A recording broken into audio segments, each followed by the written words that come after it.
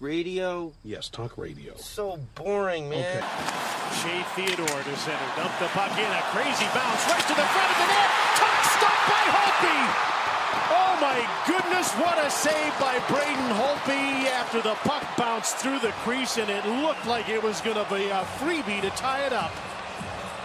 Yeah, you know what? I can't look either. A crazy bounce that gives the Vegas Golden Knights a glorious opportunity. And how about Braden Holtby? This one, the dump in goes off a stanchion, and look at the reaction of Holtby, but he's right there on the doorstep.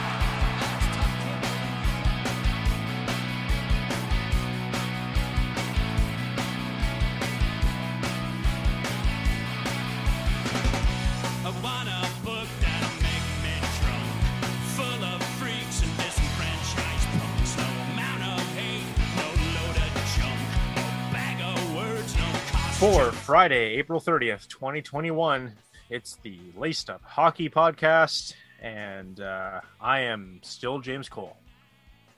Hi, I'm Bruce Battaglia from the High Button. How you doing, man?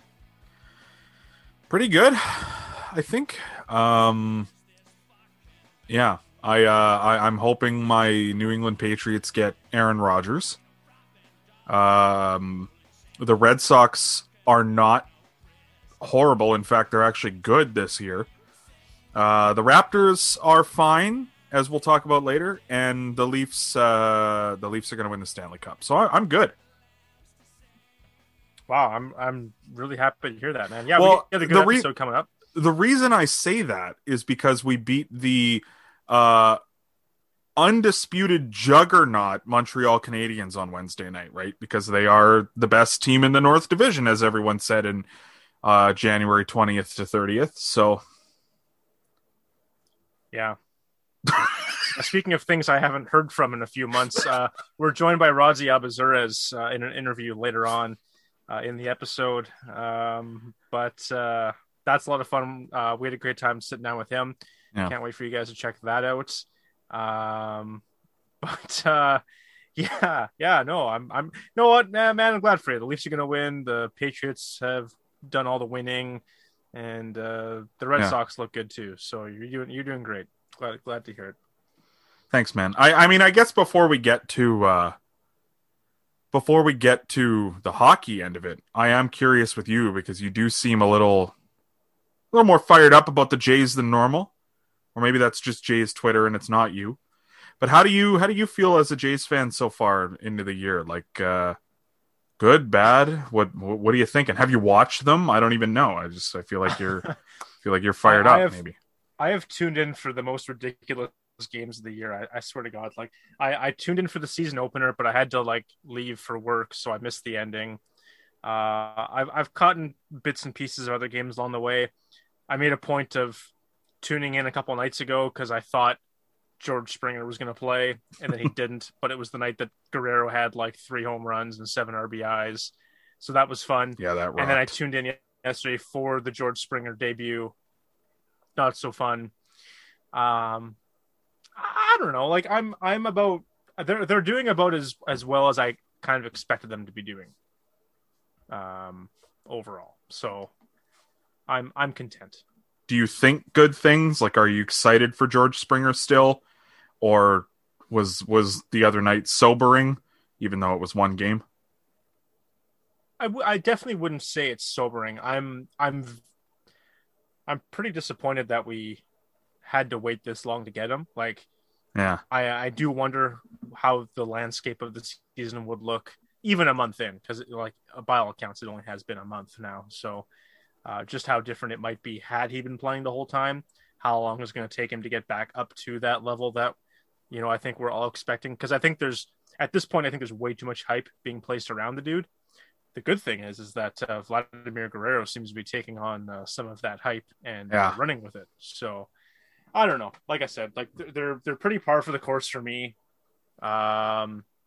If anything, I've been more impressed with the pitching that I expected to be, and I'm a little disappointed in the hitting than I thought I would be. So yeah, I mean, that's good if you feel good about the pitching because you guys don't have any healthy pitchers. So, I mean, if you feel good about it, then think about how good you're going to feel when you have guys. And what I would say too, like even to make you even feel more encouraged, is like over the last 10 games, the Red Sox are 6-4, the Rays are 5-5, you guys are 5-5, the Orioles are 4-6, and the Yankees are 6-4. Like the division's been. The Red Sox are not coming back to earth, but they're not winning at a crazy clip like they were the first little bit. Like they won 9 in a row, right? Like now they're kind of back to where we figured the Red Sox would be. The thing for me is like a Red Sox fan is like I was worried that they weren't going to have a stretch where they won 9 games in a row, or like obviously winning 9 in a row is incredibly difficult, where they won like 8 of 11 or anything like that. Like I figured that stretch wasn't going to come. And the fact that they got that stretch earlier in the year, like, I mean, they're not going to win the World Series, but like, it reminds me of like 2013 where like I went in with no expectations and the team was like, okay.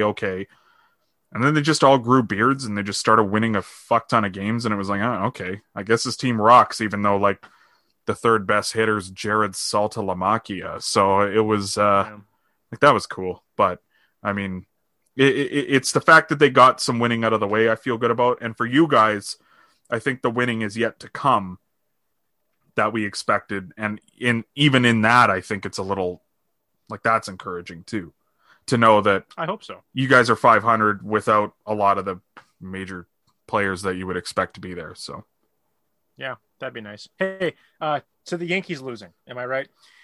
Yeah, they're still last in the division. This season's fucking awesome. It's my favorite baseball season in a while. It's great. Having a great time. The only thing that Red Sox and Blue Jays fans can unite around is the perpetual fallout of the New York Yankees. Yeah, I kind of like you guys. Like you'd be the divisional ally this year. Like if I had to pick one team in the division that I don't hate, it's you guys this year. I'm in. Nice. You like if you guys win, I'm like, yeah, you guys got a cool group. Like that'd be great if you guys won some games. So I'm in. Go Jays, I guess, kind of. I like the Green Giant, so sure. Yeah, thank you. I built it myself, sir. You have a great ballpark, sir. Thank you, sir. Yeah. We got look, lots to get through. Like I said, we got Rod Albazuras coming up later. Wow. So we got a couple things hockey wise we got to clean up and get out of the way because we're going to have a lot of fun. We promised you a lot of fun. I think last week we talked about how depressing it was. So we wanted to change things up and have a good time. That's true. Wow. This is not the way to start off the good time train, but I love you build the breakdowns. You have the choice of not starting depressing. All right, but let's do it. Fuck it. What do we got? Yeah. What do we got? We both read a fantastic article a few days this ago is good, about, I think. Joe. Well, it's just sad because one of these people is no longer with us. But yeah, but I've kind of made peace with it. Yeah. Apparently, Joe Thornton is best friends, or was best friends with Gord Downie of the Tragically Hip, which so cool. Like on paper, is cool.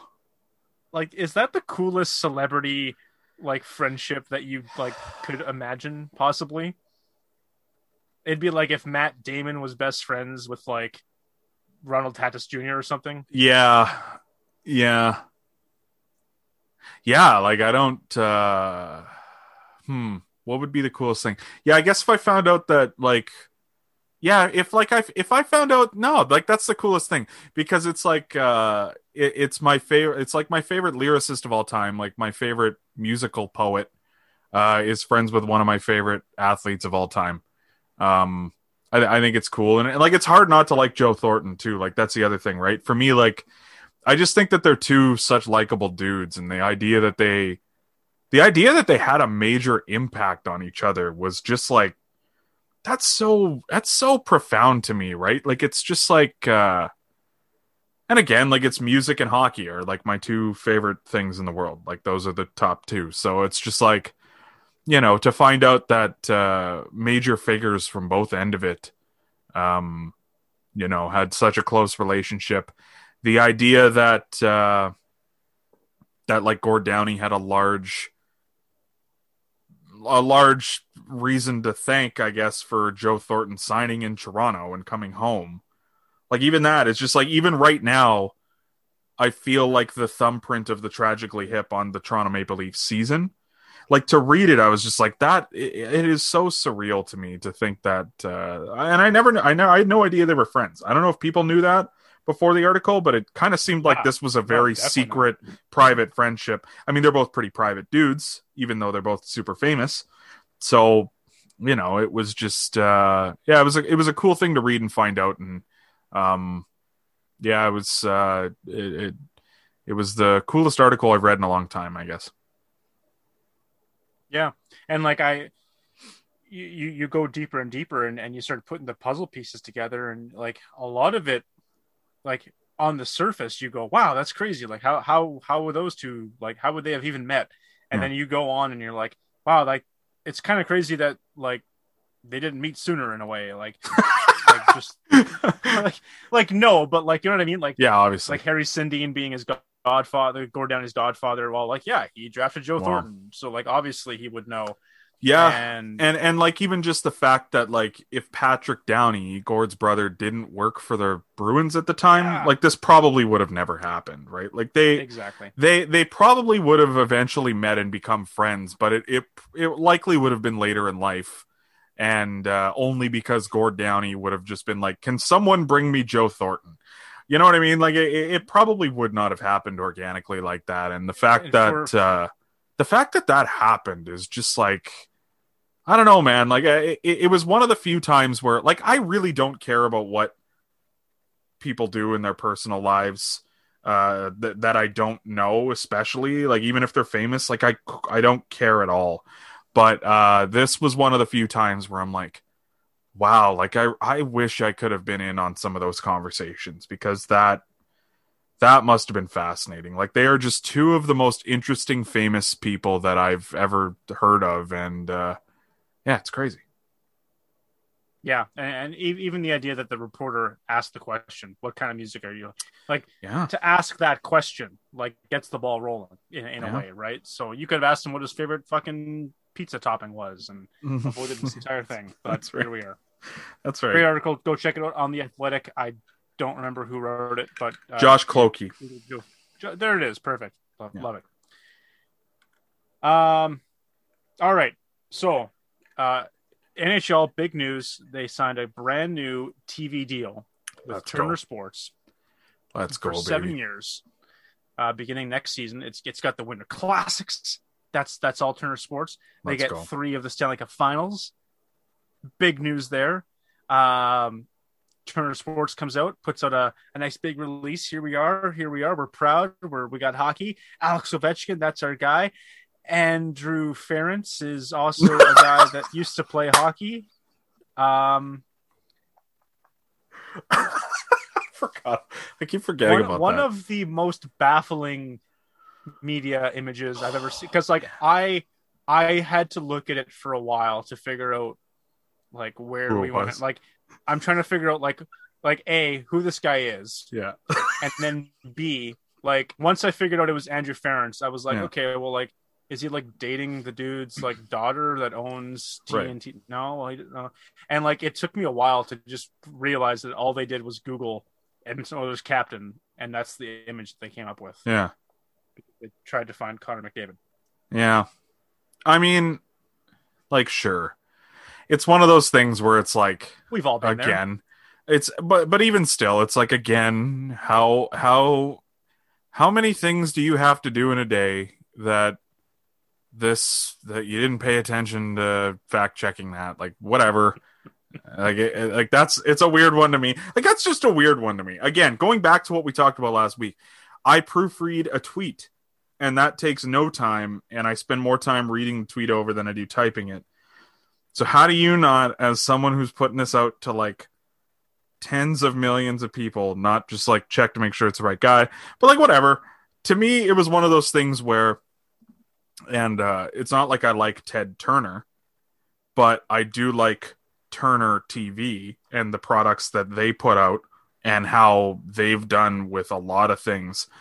I wasn't mad. I was like, all right, that actually rocks. Like, it's cool. Fuck it. Who cares? It doesn't really matter. Like, it's not like anyone who was sitting. It's not like anyone was sitting there being like, "Ooh, I wonder what Connor McDavid looks like." Like, no one gives a shit. You could have told everyone that was Connor McDavid and just ran with it, and it would have been like, when they actually see Connor McDavid, they're not going to know the difference. It's just a white guy wearing an Edmonton Oilers jersey with a C on it. It wasn't Gretzky. That's all they know, and so that's fine. I thought it was awesome. I thought the reactions were great. It was a great thing on Twitter. I thought Andrew Ferentz's reaction was great. And I don't like Andrew Ferentz, but he ran with it. Like, it was cool. So, yeah, like, it was one of those things where it is literally no impact. And was it funny at the time? Of course it was. It was hilarious. Yeah, I had a great time. I thought it was hilarious. I also think it's hilarious that the NHL is finally, once again, going to try to make hockey stick in Atlanta. They're going to do it for 7 more years. And I don't know. Like, I was surprised. I think a lot of people at the end of the day, obviously the ESPN deal came through and that was fantastic.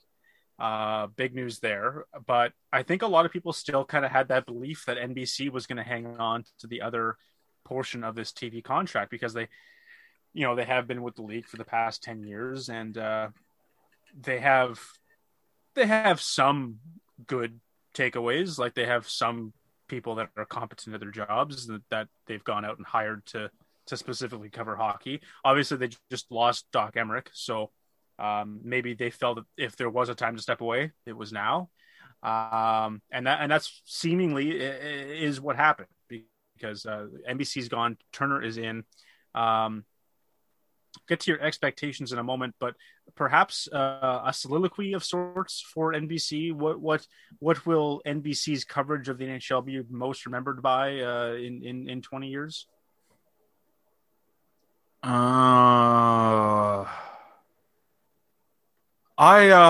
bad, eh? Yeah, I don't really like NBC. I think NBC. Yeah, honestly, I don't have anything positive to say, really. I like Doc Emmerich. I like John Forsland. I like a lot of the people that they put in place, but like they didn't do that, right? Like Doc Emmerich was around before he worked for NBC. Like the talented people, like Brian Boucher was an NHL product. It's not like they found this guy out of nowhere. He played in the NHL. And they're like, hey, how about we hire this guy? And cool, yeah, if you throw enough shit at a wall, eventually some of it's going to stick. So, if you throw enough pucks at Brian Boucher, eventually we'll save one of them. That's right. Yeah. Unless it's Ovechkin on his back. And so, like, I can't give NBC very much credit in that regard. Like hiring the right people is not something that they deserve a ton of props for. And here's the other thing. They actually didn't. I think most of their broadcast crew has been not good and has steadily almost gotten worse as time went on. Like, put it this way, like they used to have Anson Carter full time and now Anson Carter is Sportsnet and doesn't really do NBC anymore. And it's like, yeah, Anson Carter is like one of the few guys I actually liked listening to on NBC and now he's gone. So I can't give them any credit for that. Has been a nice diamond in the rough. Sharp. I'll say this about Patrick Sharp. Sharp is good enough to be on there. But if I were putting together a panel of guys that I want doing the hockey, doing that kind of stuff, like I would want Patrick Sharp doing a Monday night game where it's your B crew. Like Patrick Sharp's a B crew guy to me. Patrick Sharp is not anything special. Like, would I put him on Sportsnet and replace someone with him? Probably not. Like he is roughly as good as Anthony Stewart, but he's not as funny as Anthony Stewart. So it's like I'd rather just have Anthony Stewart kind of thing. Like I don't think Patrick Sharp's amazing, but he's okay. But here's kind of where I'm going with this. It's just like the problem with NBC is that every time you watch the intermission, they come on and it feels so robotic. Like, it feels like you're listening to people who were given a script of how to talk about hockey, and this is what we're going to say about hockey, and then we're going to go to commercial, and that's our intermission. And it feels incredibly awkward, and it doesn't feel right. Like, even when they're joking around, it just feels so... There's no chemistry at all. None. And that is the fault of the people that are in charge of the broadcast. I don't know, Josh Flood or something his name is. I can't remember the guy who is in charge of the NBC broadcast for sports, but like it's Flood. I don't know the first name, but it's not good. And it's been getting worse. And part of the reason why I liked watching NBC is because of their play-by-play talent. And for the most part, play-by-play guys hop network to network routinely. These aren't people that we can't just get at TNT and that we can't just get. Like, maybe one of the only guys that's going to have contracting issues is Mike Tirico, but even he does enough sports where it's like, I think TNT will just give him a job or ESPN will just give him work. And it's like, cool, great. He should start doing hockey. I realize it's like 10th on his priority list, but he's unbelievable. Like, please get him to do hockey because he's cool. So yeah, like I think they've done a bad job at cultivating any sort of culture there. And I'm not really going to miss them because all the broadcasters are still, or at least all the half decent ones are going to get work with other networks. And the only thing they were really good with was their camera guys were awesome. And the replays and stuff like that, that was all good. But the actual broadcasting, which is the thing that I want as a hockey fan, was horrible. And I watched most NBC games with music on instead of listening to the audio toward the end because I couldn't do it anymore. And that's a problem. Like, that's not good. But I'll do this. I'll say this. They made Lake Tahoe look fucking great. And I'm sure that was all them. When it wasn't melting. That's right. Oh, everyone's falling. Let's go back to our hotel for 9 hours. Most memorable for me would probably be the Wednesday night rivalry thing that they did. Obviously, up here in Canada, we didn't really have to deal with a lot of NBC coverage, but when we did, it was, the Stanley Cup Finals and stuff for some reason. But they did the Wednesday night thing, which was interesting because apparently every sport has to have a night, and this is one of the questions that has been asked of Turner: is what night will it be? What night is hockey night for this new enterprise that's going to take on these games? They already cover Major League Baseball, and they've got NBA and wrestling, and it's going to be a tight schedule. I'm curious to see what they come up with. Obviously, in America, you can't put anything on television on Sundays, and you can't put anything on television on probably Mondays or Thursdays or Fridays or Saturdays. So yeah, Tuesday, Wednesday, I guess, take your pick for hockey in the States. It's not great, but take what you can get at this point. Maybe ESPN will take Tuesdays and Turner will take Wednesdays, and that'll be we can all live in harmony. That'd be nice, wouldn't it?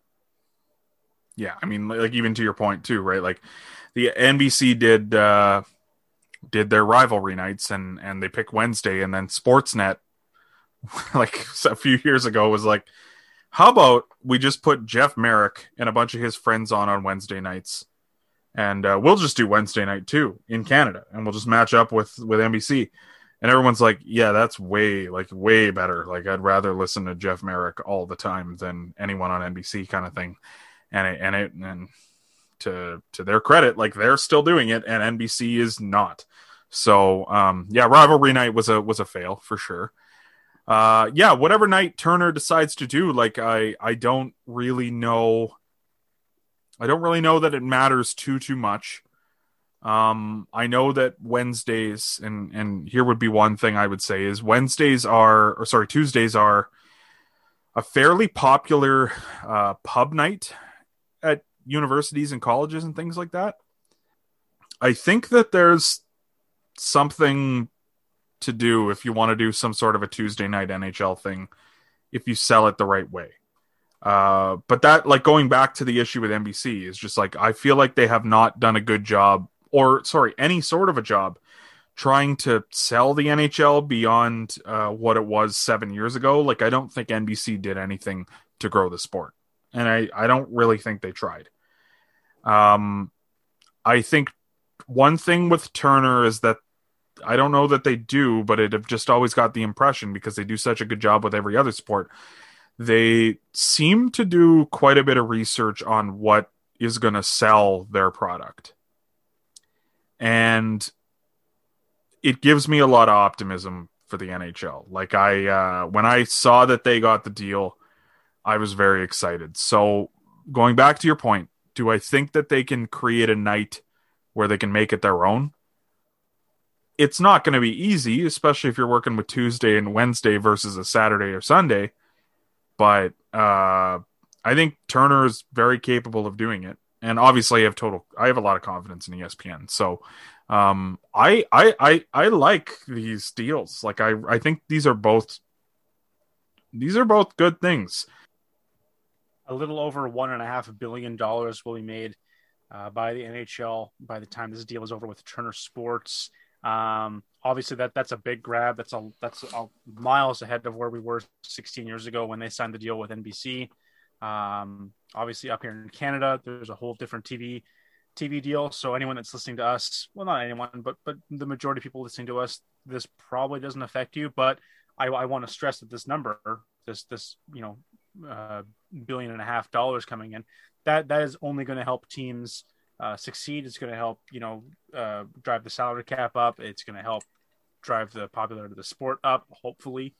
And I can't say enough about how this is a big win for the NHL at this point. Do you think that they can do something similar to what they've done with the panel on TNT with basketball and create something that has such good chemistry that it almost in and of itself brings people in? Because I think the national games on TNT do that. Like, I think people are willing to watch whatever it is just to see Shaq and Kenny and Charles and Ernie and, every once in a while someone else works in. Like, obviously it's not going to be as big as the NBA on TNT panel would be, but do you think that they're going to create something, or that they even can create something that's going to draw people in just to watch hockey? I mean, you have to try at this point, because like, I'm not going to sugarcoat it.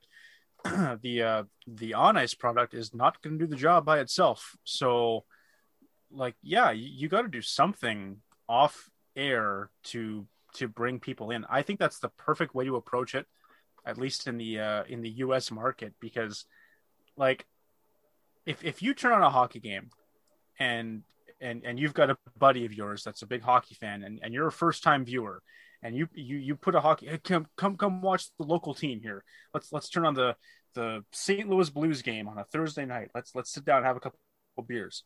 And you turn it on, and the Blues are playing the Islanders that night, and it's a 2-1 final with an empty netter. Like, Bennington had the night off. Wow, that's crazy.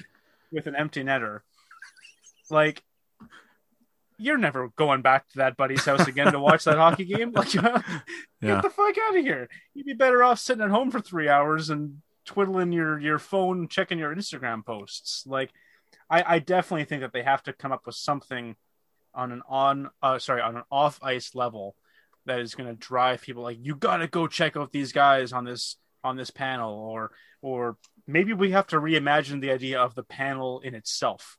Like, the NHL might have to, like, not the NHL, but like these broadcast companies might have to go that extreme to find something that works to bring people in, because I think it's got to be that big of a draw to move the needle enough. Because despite having all of these marketable young stars available to you at the moment, it's just the nature of the game is such that if you're not already a fan, you're probably not going to come back unless you're going to live games. And if you're going to live games, then the TV market doesn't matter. There's no point in caring what they do when you're not watching it in front of your living room. Look, I have no knowledge that he even has any knowledge or interest in hockey as it is. But the NBA on TNT panel works because of Ernie Johnson. They brought Ernie Johnson in to do this panel, and it's not like Shaq and Charles and Kenny and those guys. It's not like they weren't friends and stuff like that before this started. But Ernie Johnson has kind of helped be the broadcaster amongst the guys that know what they're talking about. And Ernie Johnson, like even with his work when he's done MLB stuff, the odd time he does the MLB panel, like it's the same thing when he does that panel. And when he calls games, he kind of brings people together.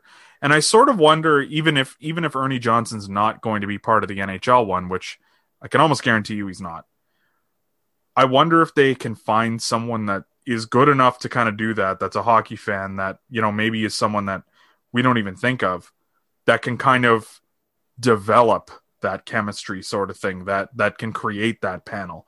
And yeah, you're right. There's work to be done. Like, this is a conversation for like an off-season episode in a way, like not even just the broadcasting part of it, but it's like, how do you make the sport more marketable? And for me, and I'm not even going to explain it because there's just no time. The answer is to make it like a 4-on-4 sport or something like that. You know what I mean? Like something that's going to make the game faster and more entertaining is what's going to bring people in. And you have to essentially change the way the sport is now to create that, where it's going to bring in your casual fans. And, that's a problem for the NHL. It's not TNT's problem. So do I think TNT is going to do a good job with this? I certainly do. Speaking of things that we think are great, Rodsy Albazuras joins us.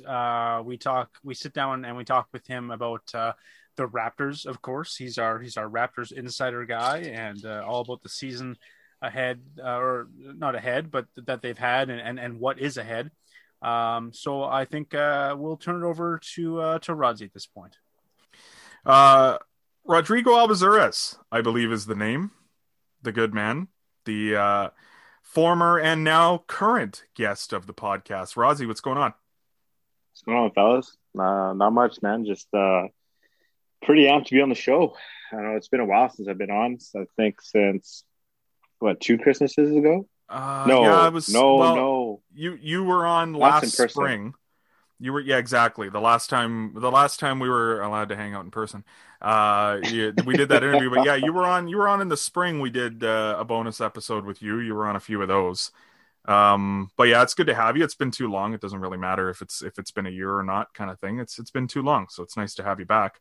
Are you like the rest of us, and you are just getting to know your home in a way that you were hoping to never get to know it, kind of thing? Yeah, and it's funny. I just moved into this home in December and hates it already. Well, it's got its great things. It's got its bad things. I've gotten to know it pretty darn well. But yeah, I mean, I think everyone's just sick of kind of sitting in their house at this point. Especially when the weather's getting nice. I think this in the long run, like it's not right now, but in the long run, this is going to be a great thing for the housing market, because I feel like in like 5 years, everyone who was going to live in their house another 20 years is going to be like, you know what, I'm sick of this fucking place. You know, let's move. Like, you know, I feel like it's perfect, right? Like I don't know about you. I'm sick of looking at the same 4 walls. So, 100% prison. Speaking of Easy, prison. Ellen. Speaking of prison, the Toronto Raptors played this year. Rod, we haven't had a chance to talk to you about the Raptors in a while because, as you mentioned, the last time that you were actually on to talk about current sports news was in December of 2019. And the Raptors at the time were still quite good. And there was a lot of nice conversation to be had. I wouldn't say that it's all doom and gloom, but this is certainly a different Raptors team than the last time we left you. I'm curious to get your thoughts, maybe not so much on where they're headed, but more so, at least to start off, how did we get here almost kind of thing? Like it's hard to believe that this team has changed as much as they have in the last year and a half, no?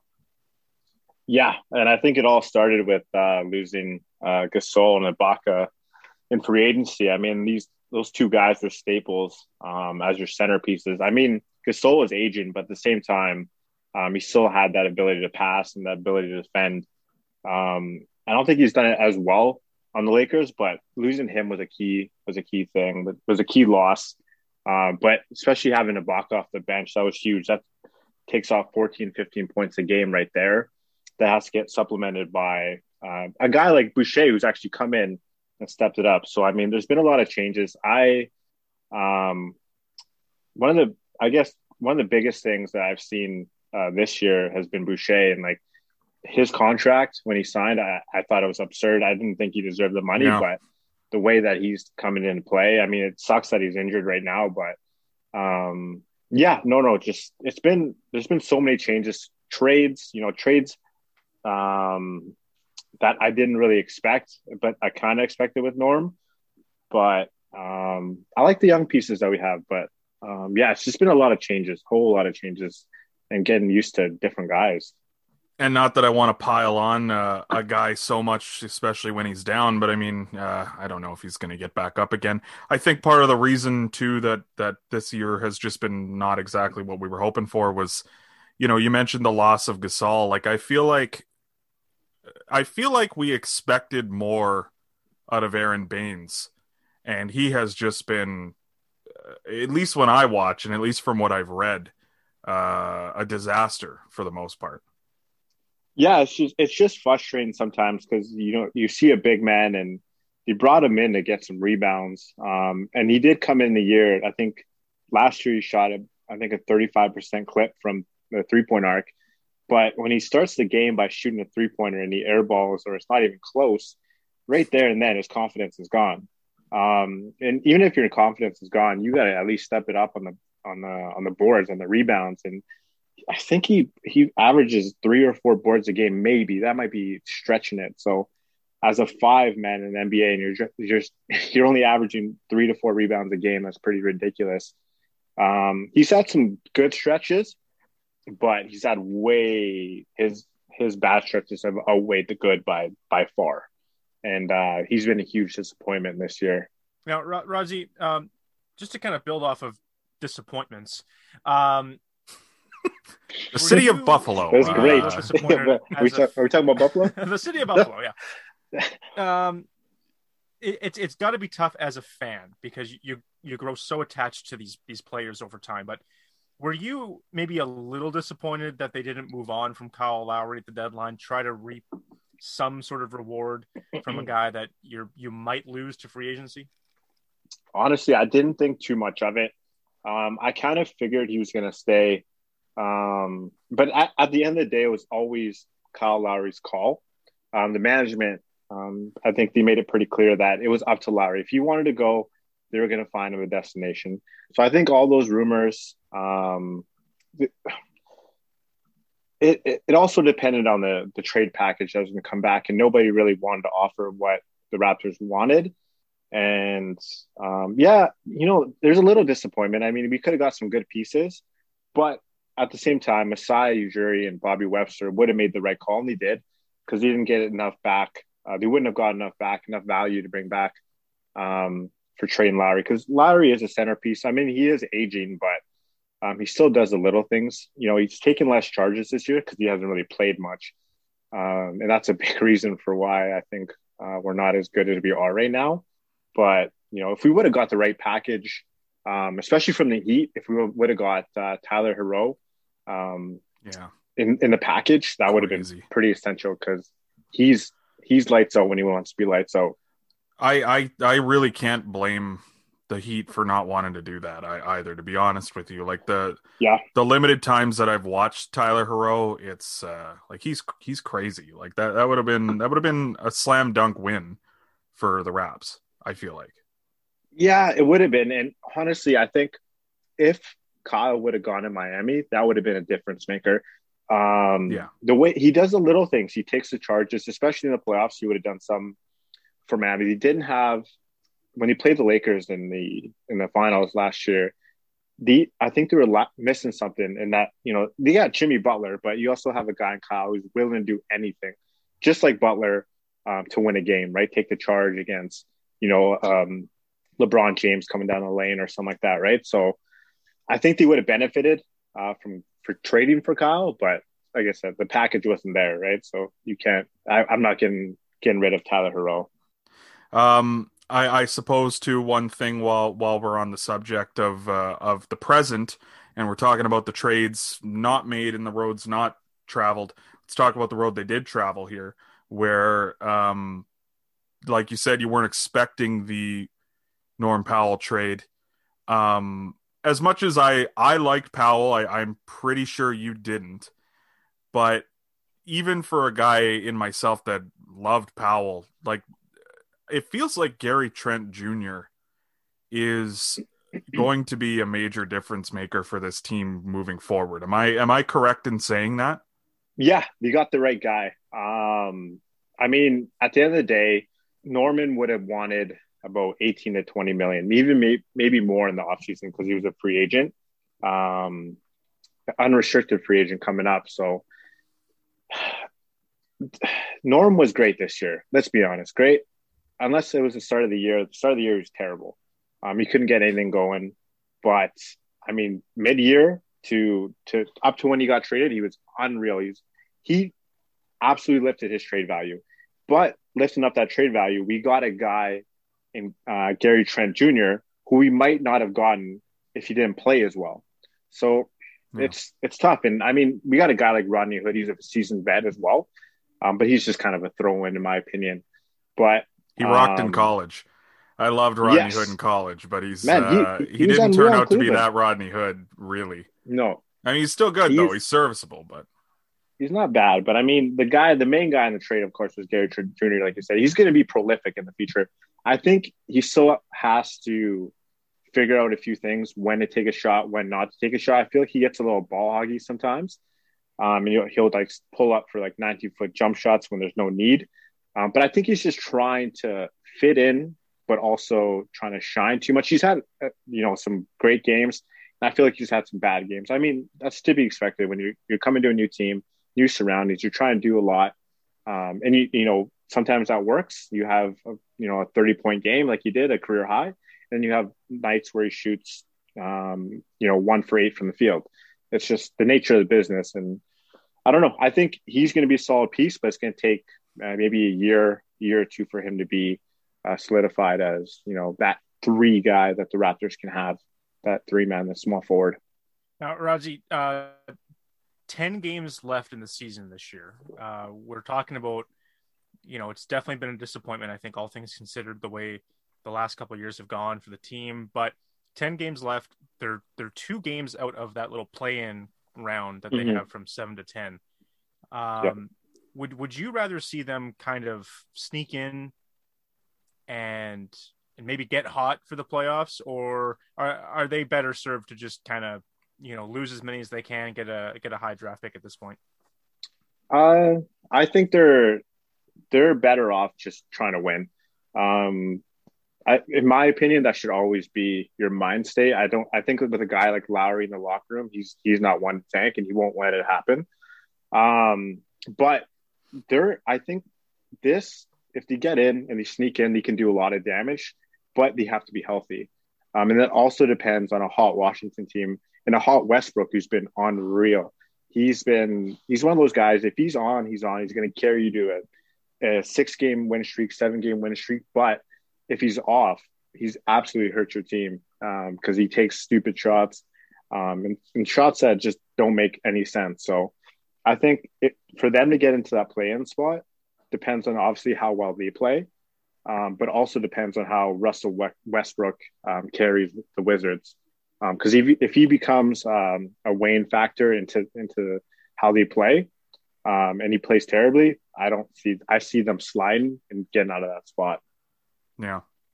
And you talk about their health too, right? Like, this is a team where their games played leader is Chris Boucher, and he is currentently out, right? And you go down the list after that, they've lost a lot of games to injury, and as much as we, kind of knock the team, I think it's time to give them a little bit of credit. But, I do want to ask you, how much, in your opinion, do you think the current Raptors, where they stand, how the season's gone, how much of it do you think has to do with Tampa? Do you think that the fact that they're not at home, do you think the fact that they've lost games because of COVID and they're all kind of playing on COVID legs, do you think that this is a team where the circumstances kind of doomed them, Or do you think that maybe this is what the Raptors were, or is it somewhere in between? I think not playing in Toronto is a huge factor. And I've heard Jack say it on the broadcast a billion times. If it was game 7 of last year versus Boston in Toronto, they move on. And I think that's true. They have that Toronto crowd is absolutely electric, especially in the playoffs. So not playing in Toronto has been a huge impact for them. And Nick Nurse said it as well. They've played 72 road games this year. Being in Tampa is not their home, and they know that. I think that's weighed on them a bit. But at the end of the day, you know, they're there to play basketball. And they can play anywhere, but not having that Toronto crowd is huge. But also the biggest thing is injuries. That's what weighed them this year. Moving forward, what are your thoughts on the group? Like, you know, we talked about Gary Trent Jr. and how we think he's going to be a difference maker moving forward in the long run. You know, he's going to be someone to look out for. You know, I guess what I'm curious is what do you think that the roster looks like next season? Like, is it largely what we see now? And if that's the case, you know, what versions of each player are we getting? I think we can equate Freddie's off nights this year has quite a bit to do with the fact that he's not 100%. But I mean, what version of Siakam are we getting? What version of Chris Boucher do we get? Like, is Chris Boucher the real deal? And what kind of moves do you think that they make? What are we looking at moving forward, do you think, with the Raptors? I think it's tough to say. I mean, if I were to project the starting lineup for next year, I think you're looking at, you know, a Malachi Flynn at point guard. You're looking at Van Fleet. To even give you some credit too, to cut you off, you're the guy who twice on this podcast we've asked you, who do we watch out for moving forward, and your answers have been Siakam, and I believe the next year was who did you say last year? Anunoby, I think it was. Kind of thing. Like, when he got back healthy, he was going to step up. Like, there was someone else. So your track record's good enough. So I guess what I'm asking is, who's going to be the breakout star even too, you know? It's tough to say. I mean, I think if you put Gary Trent Jr. in the starting lineup, that's who their breakout star is going to be. But that, I think, is dependent on if Lowry resigns or not. Because if Lowry resigns, you know, that, you know, shifts the depth chart a little bit. And I think Gary Trent wants to start. He won't come out and say it, but he plays better when he starts. And right now he's coming off the bench. He's kind of struggling a bit. But I think Gary Trent Jr. can be the guy next year. As long as he fits into his role and he knows his role, he doesn't try to take it, jump out of his role. I think he'll be the breakout star next year. Lowry re-signs, right? Right? No. I didn't like the head shake. Oh no. What do you think he's going to do? I think he goes on as someone else. I think he goes to a contender. I don't think it's not so much Lowry. He's not sick of Toronto. He's not, you know what I mean? He wants to be there, but of course. I think he wants a guy like Flynn. He wants a guy like Freddie. He wants a guy like OG. He wants a guy like Gary Trent Jr. to get their opportunities. And with Lowry there, you know, that's cutting minutes. It's restricting maybe what these young guys can actually do. So I think he walks and maybe he goes to a contending team, because I don't think the Raptors are going to be a contending team next year. They'll be okay, but I think he's going to walk. To build on that, could you see them perhaps instead of just walking? Because I think he knows that would be a bit of a letdown for the franchise. Do you think that there maybe is a scenario where he comes back on a 1 year and they say to him, look, if things aren't better, we'll flip you at the deadline to a contender, and then that way we get something, you get something, everybody's kind of happy? Yeah, that could definitely happen as well. It's just, I don't know. He could be due a lot of money next year. Sure. So whether he stays for a 1 year or he signs for a 3 or 4 year contract, I don't know. Like, I think it really depends. I mean, if he can get another $25 to $30 million contract with another team and set himself up for a few years, I think he'll be okay with doing that. But it will be tough to leave the Raptors. It's gonna be a tough choice, but I think personally, like, he has an attachment to this young group, and he wants them to grow. And letting them grow is maybe just leaving and letting them play. But I don't know. I could be wrong. So we'll see what happens. Now, I have a question. If it's not so much about the Raptors, so maybe Brutes, if you have any other Raptors stuff, you could jump in. But no, no. I think after I hear that Kyle Lowry's leaving, I'm dejected, and I don't want to talk about the Raptors anymore. Sorry, Kyle. I'm too sad. So, right. Rodzi, the NHL, just to kind of tie things together, we are a hockey podcast. I don't know if you know that. Well, we always talk about basketball with Rodzi, so maybe he's a basketball podcast. I don't know. Yeah, I thought this was a cricket podcast. Well, I mean, to be fair, hey, he's come on and we've talked about the Sabres, just not a lot of positivity. Yeah, that's in Buffalo, though. He doesn't know what that is. No, sorry, Rod. The NHL, we've signed on a deal with ESPN. That's yes, shiny contract. Yes. I love it. What can hockey fans expect out of analysis from a guy like Stephen A. Smith? Because I know he's a big basketball guy, and he talks a lot of basketball. I feel like that guy can talk a lot of shit about everything. So you may not even know a lot, but he does. He'll put his opinion out there. Did you see the bit that he did when they announced the ESPN rights, Rod? And you know how Stephen Smith does his top 5, and so he did the top 5 things that he knows about hockey, and 4 of them had to do with hockey broadcasters from the 90s. Like it was like he listed things that he knows about, and it was like nothing. And like even I'm watching it, and I'm like, cool, like this is great. I don't give a yeah, exactly. It's like I don't give a fuck what you know. Stephen A. rocks, man. Like I absolutely love that dude. It's absolutely great for hockey. He's going to be great for hockey. He may not know a lot, but he's a smart fucking guy, man. He's going to learn the game. He's going to learn what's going on, and he's going to actually make some ridiculous notions. He's going to say some ridiculous stuff. But that's just who Stephen A. Smith is. You know what I mean? So that's great for hockey. I mean, them signing with ESPN is huge. You a Stephen A. guy?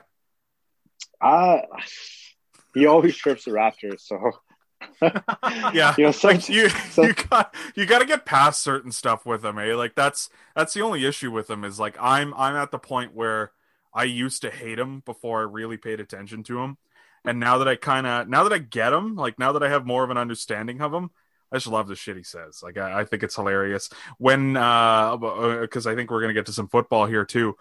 Anytime something happens involving the Dallas Cowboys and he does his videos from home of him just like drinking with a cigar about something that he totally got right, and he's just like low key bragging about it, it's the funniest shit ever.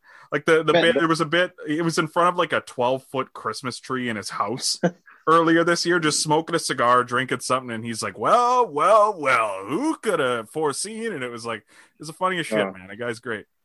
I think the best moment I've ever seen was, and the most humbling probably moment for him, was when the Raptors came back from 4 down 2-0 in the series versus the Bucks, and he went on Game 6 at the end of Game 6 in Toronto. He's like, I'm not sure what he said, but he basically just said, "I'm bamboozled. I had no faith in the Raptors, so and they came back. They made me look foolish." And ever since then, I was like, okay, he manned up. He said he made the wrong call. He got bamboozled. All right, man. He's funny. He's funny. I just didn't like him because he hit the sore spots with the Raptors that were always true. But this time he got it wrong. What the fuck is going to happen with Aaron Rodgers? Because the news came out today. Aaron Rodgers is essentially told the Packers to go fuck themselves. And and basically, it doesn't sound like he is going to play there in the future. First off, I guess, how do you trade a guy like that even? And then secondly, where does he go, or does he go? You know, all that lays on the franchise's shoulders, right? They have the ultimate decision to say, hey, we want the right pieces. We'll let you go when we want to let you go. He can put up a fit. I can't really see him being like a Ocho Cinco, putting up a fit or something like that, right? It's just, I can see him being low key because he doesn't come out and said anything publicly, has he? No. This all kind of came out today. Apparently, kind of unraveled over the course of the last week. I mean, the report the two separate reports basically was that he said that he would like to move on, and the second report was a lot more detailed and basically said that the Packers told Rodgers at the beginning of the offseason that they planned to trade him this offseason. Mm-hmm. And Aaron Rodgers was like, okay. And basically they went to Rodgers at the beginning of this week because it is the draft tonight. And they were like, yeah, no, you know what? On second thought, we think we're going to keep you. And Aaron Rodgers was like, oh, no, you want to trade me? Go ahead and do it. Fucking do it then. So I don't really know where it's going to go. And you're right. Like I have a hard time believing Aaron Rodgers would be incredibly difficult about it. Not that he's in the wrong either, but I don't really know how it would shake out if they don't trade him. Like, he just doesn't seem like the type of guy that's gonna not report or something, but it certainly sounds like that's what's happening. Yeah, he's a winner. I can't really see him sitting out games. But I think he's making his presence felt. He's saying he's probably sitting in there, you need to trade me. Like, I do not want to be here. I've given you a fair amount. So I've given a hell of a lot to this franchise. Yeah. And I'm, they ended up was it last year? They drafted a quarterback. Yeah. Well, that's what I was just going to say is, like, it's almost like it was a long time coming because they made the decision to draft Bryce Love. And then, but like, even still, like, that seemed like it was one of the final nails in the coffin. Even at the time, everyone's like, well, Rodgers is just going to leave now, right? And then at the beginning of the year, they trotted him out and he was still their starting quarterback. And it was like, okay, like, it's crazy that this guy's still staying there. So, like, it kind of seems like this has been a long time coming, considering it's been, you've got Aaron Rodgers and they've only won the one Super Bowl and they've really not been close other than that time, Yeah, no, for sure. And here's an X factor. Maybe it's his fiance, Shailene Woodley, from The Fault of Our Stars. How dare you? Maybe she wants to go somewhere else. And she's just pulling strings. No, I'm just kidding. I was going to say, how dare you besmirch the good name of Shailene Woodley? No, I love her. She was great in the Fault of Our Stars. That was a great movie. She was great. But no. At the end of the day, I think Rodgers is going to end up somewhere else. But I just don't know if it's going to happen before the season starts. I have heard of Aaron Rodgers. I believe he plays football for the Green Bay Packers. I guess did or used to too.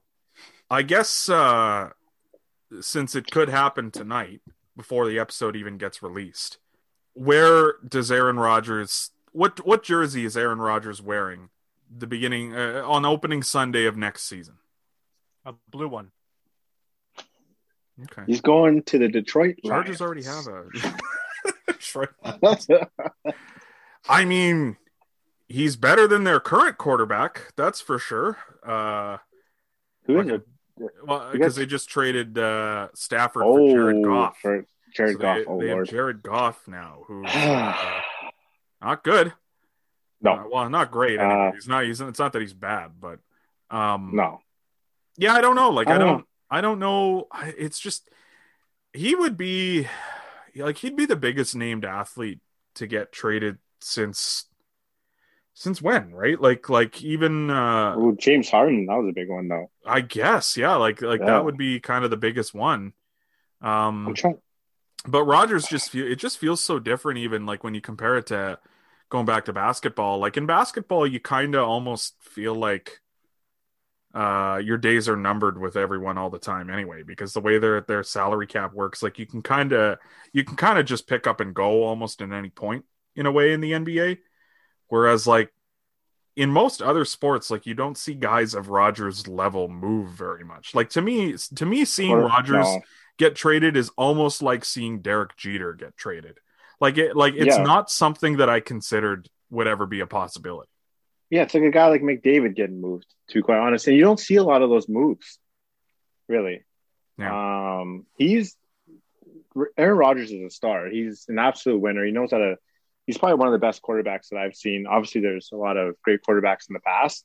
But from what I've seen, he would always dice up the Vikings. It's absolutely frustrating, but it's beautiful to see because he can absolutely put a ball anywhere he wants. But it's, as a Vikings fan, it's frustrating. But as an Aaron Rodgers fan, because I am an Aaron Rodgers fan, I think he's superb. He's one of the best quarterbacks in the league. He probably has a handful of teams that he wants to be traded to. You know, guys with, you know, a team with prolific wide receivers, or at least above average wide receivers. And I think one of the names listed out there was the Patriots. I think that was listed out there. But I mean, Bill, don't get him going, Rozzy. Just come on. Just what are you doing? I'm baiting. It was yeah. It was like I saw that, and like the old me was like, yeah, well, obviously he's going to New England. And then I started thinking about it, and it's like, what the fuck are we trading to get Aaron Rodgers? Like, it's not like they don't have pieces, but they don't have Aaron Rodgers trade pieces really. But yeah, like that kind of seemed like the obvious one too, right? Where it's just like, you know, it's always out there. It's always been kind of like, it's always been like, that's always been the conversation is like, who's better, Aaron Rodgers or Tom Brady? And then it's like, well, what if Bill Belichick had Aaron Rodgers? And everyone's like, well, but he doesn't, you know, he's got Tom Brady. Yeah. But what if he did have him?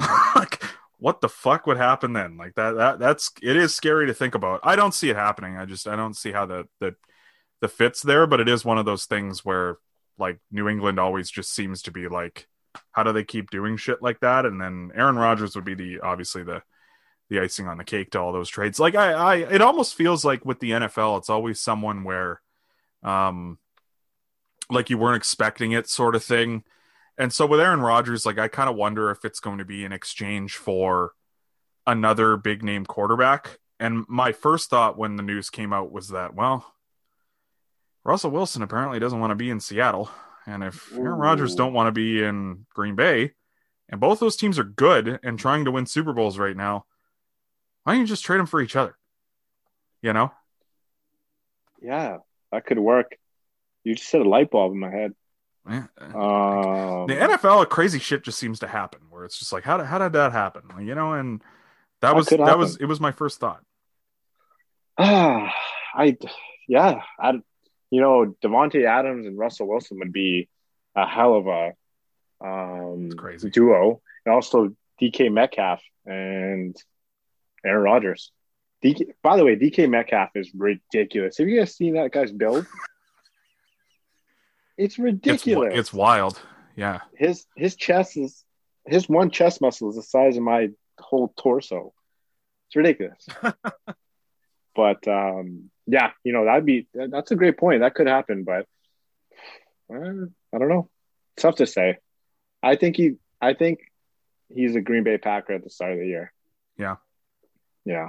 I guess for the record too, because there's not a conversation really be had for it. Like it's just because the team I think he's going to be playing for at the start of the year, just because of the rumors of the last week that he might get traded there anyway before all this shit came out. I think he'll be a 49er to start the year. But it's a good. The 49ers were thrown out a lot, were they not? I read the proposed trade today before the Rodgers news came out, and I'm like, why the fuck would the Packers do that? Like, it's a great package, but it's like, why trade Aaron Rodgers? And then all the news came out, and I'm like, yeah, it's a good package. It's a good option. Jimmy G's not that bad. He's been hampered by injuries, though. He's okay. Yeah, he's not. Did Did they replace Breeze in New Orleans? Sorry. Not, I mean, according to New Orleans, they've replaced him, but they haven't found a great replacement. No. Okay. Well, maybe there. Yeah. Why not? That actually makes sense too. We could literally say every team, and it would be like, yeah, fuck, that makes sense. It's like, well, yeah, it's you like, could put as long Rodgers as anywhere. as long as you don't say Kansas City, every other team, I'd be like, Oh yeah, my well, lord! fucking makes sense. Well, if the Vikings, I think straight up Kirk Cousins for Aaron Rodgers God. could probably work. The trade was 1-for-1. Yeah. Yeah, that is a haul for Larson trade for the most part. Rodsy, I have one last question myself, and then I'll turn it back to Brutes if he's got anything else he wants to get to. I got to ask because I myself have tasted glory, and I want to know how your March Madness bracket went a month ago. To be quite honest, I did not make one.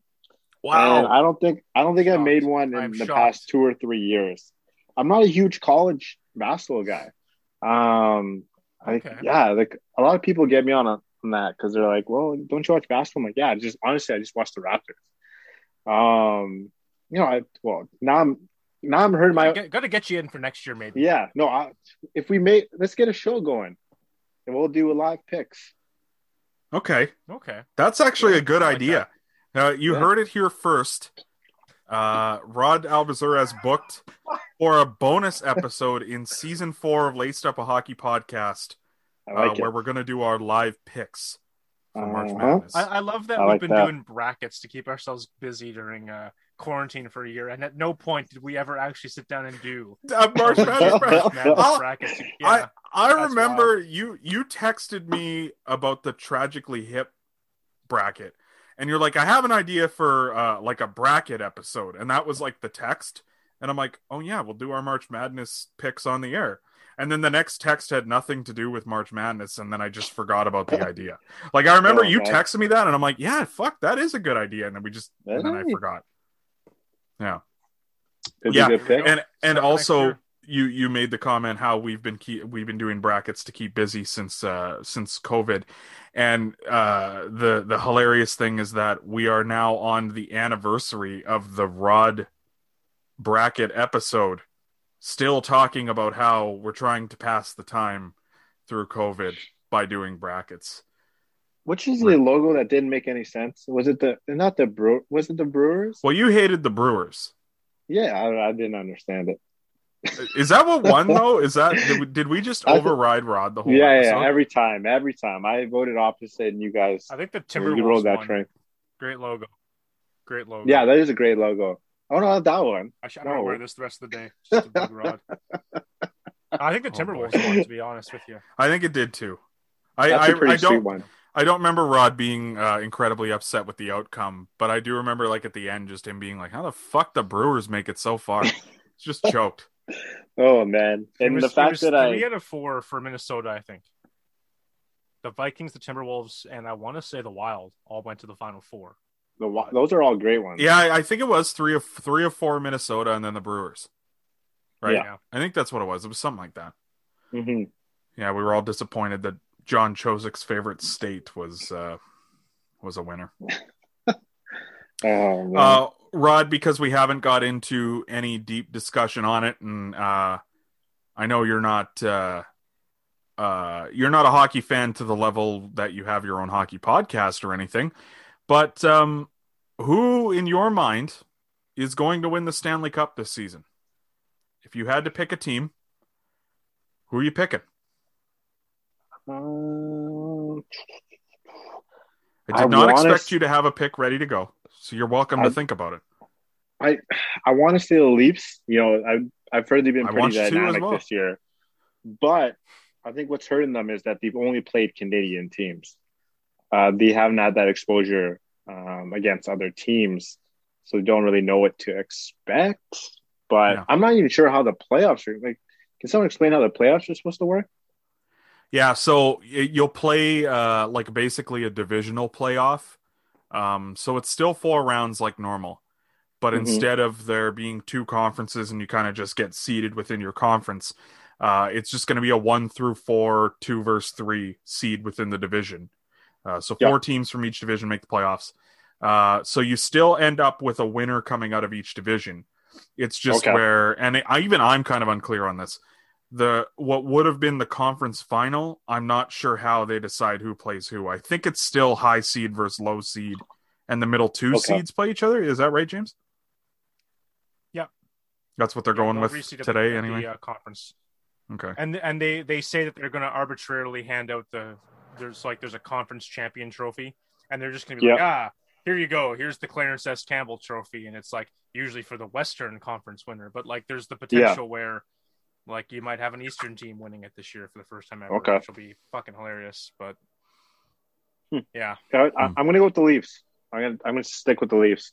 I'm pretty sure I say it every single time you ask me. But this guy and his predictions on the Raptors have got me fired up now. Let's go. That's true. I even think the year where we talked to him about the Raptors when they were going to win the championship, like he was very humble about the Raptors the whole episode. And then I'm like, who's going to win? And you're like, well, the Raptors are going to win. Like they have Kawhi fucking Leonard.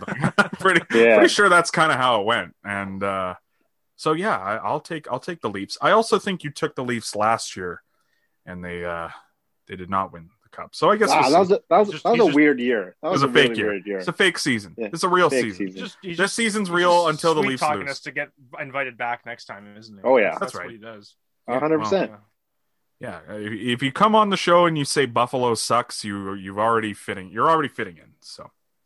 100%. And another key, I don't think I've watched one single game this year, but I think having Jumbo Joe on the roster is a huge addition. I mean, he's a veteran, and I can only imagine he's mentoring the young guys, and also he's playing at a pretty high level right now. No, he's been up and down, but he's been helpful. At the end of the day, even if when he's down, he's in the dressing room, right? So you have that presence, right? Yeah, I read a report that he's been pretty fired up for the past 3 weeks, getting on the young guys and being more aggressive. Fear the beard, baby. He I don't know that he's like being more productive, but he definitely looks scarier out there from like an opponent standpoint. He's throwing his body around and he's getting like he almost got in a fight last week. Like it's crazy. Like, he's been he's all fired up and we love to see it. I've always liked San Jose, and I liked him on obviously on the Sharks with who do they have? Let him and Marlowe and Burns and Pavelski. Yeah, they had a great crew for a long time. They'll go down as the best team, of probably the last 20 years to never win a Stanley Cup for sure. Yeah, like shocking. The best core, and it's crazy that they. I mean, I guess Marlowe's still there. They could, in theory, win the cup this year, but they have to make the playoffs first. So they have to try to get above 500 still. So, yeah. Rodzi, where can people find you? Can people find you anywhere right now? Just in your house? Yeah, in my house. Not doing too much on the social media side. I mean, you can find me on Rodzi Abazuras for Twitter, but I'm not too active there right now. I've been taking a little bit of a break from Twitter. I'm actually just downloaded Twitter just to get on this link, just to get on this episode. But yeah, I mean, I might be back for the Raptors playoffs if they make it, throwing a couple tweets here and there. But yeah, that's basically it. Let's go.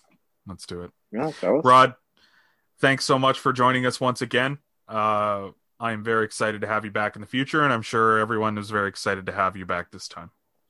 Yeah, thanks, fellas. I mean, it's been a great episode. Thanks, Rodzi. Wow. All right. Well, thanks to Rodzi Abazuras for that great sit down. A lot of fun talking to him. We like having him on. He seems to like coming on for some reason. So that's nice to know. It was nice to have him back for sure.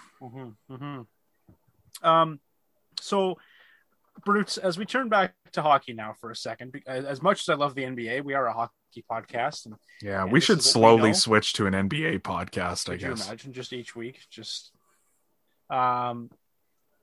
But the NHL, the season is winding down. We've got some teams are, 6-7 games left in the season. You might be asking yourself at home, what more do I have to watch? Maybe your team's been eliminated. If you're a Sabres fan, please end this season. Probably not listening to this, but you might be a fan of a team like the Avalanche, who've already clinched, and all you have to do is sit around and wait to figure out if you're playing the Blues or Coyotes in the first round. Spoiler alert, it's probably the Blues. But in any event, you might be sitting at home thinking, why should I watch these final 10 to 6 games? And what am I going to get out of them? Well, luckily for you, our friend, not our friend, we like Sean McIndoe, Down Goes Brown. Big fan of his work. I won't call him a friend because he doesn't know who we are.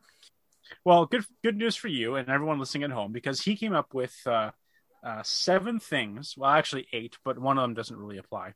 But things to watch down the stretch of the season. Maybe something to keep you invested, have you tuning in on that Wednesday night and check out what is going on in the NHL. So, Brutes, what I want to do is I'm going to tell you each of these things that Sean has written about. And I want to get your perspective on whether you think, it's going to happen, or that's not all that interesting, or yada, yada. Get the idea? Yep. Perfect. So 9 games to go. Idea number 1, 9 games to go, 16 points to get there. Connor McDavid and the chase to 100 points. A, does he get there? And B, did you think that we would even be talking about a player getting 100 points to start the year? Yeah. Yeah, I was actually going to ask you if you wanted to talk about this week, so it kind of worked out. So, sorry, he has 9 games left, 19 points to go? 16 points. Oh, yeah, he's going to get there. 3 assists sure. last night. Okay. He's taking the ice as we speak. I was going to say, here's the thing, is like, even if they rest him 2 games, like say it's 7 games, 16 points, yeah, he might get there. Like, how many times do they play the Leafs still? Do they play the Leafs at all? Maybe once, eh? They don't? No, yeah, he's getting it. They're done. He's getting it. For sure. And good for him. That's awesome. Like, that's fucking cool. Did I think we were getting there? To answer your question, no. I had Artemi Panarin winning the Art Ross with 85 points it was. Or actually, I might have even said 100 just to be an ass. But, yeah, no, I didn't honestly think that we were going to be finding someone in that conversation. And very cool. Like, it's one of those things where as much as I criticize McDavid on the podcast, you know, like everyone's making the point, well, he did it in the North Division. Yeah, the North Division blows, but like he still has to actually do that. And they're still NHL teams. Like the most of them suck. Don't get me wrong. He still has to actually go out there and do it, though. Like it's almost like everyone made it sound like, well, if McDavid didn't do it, Nugent Hopkins would have done it anyway. Like what? You know what I mean? Like, there's only one guy on the planet that could have done this, and he fucking did it. And do I think he would have done it in any of the other divisions? Maybe not, but whatever. Who gives a shit? Like, just enjoy it. Who cares? It's awesome.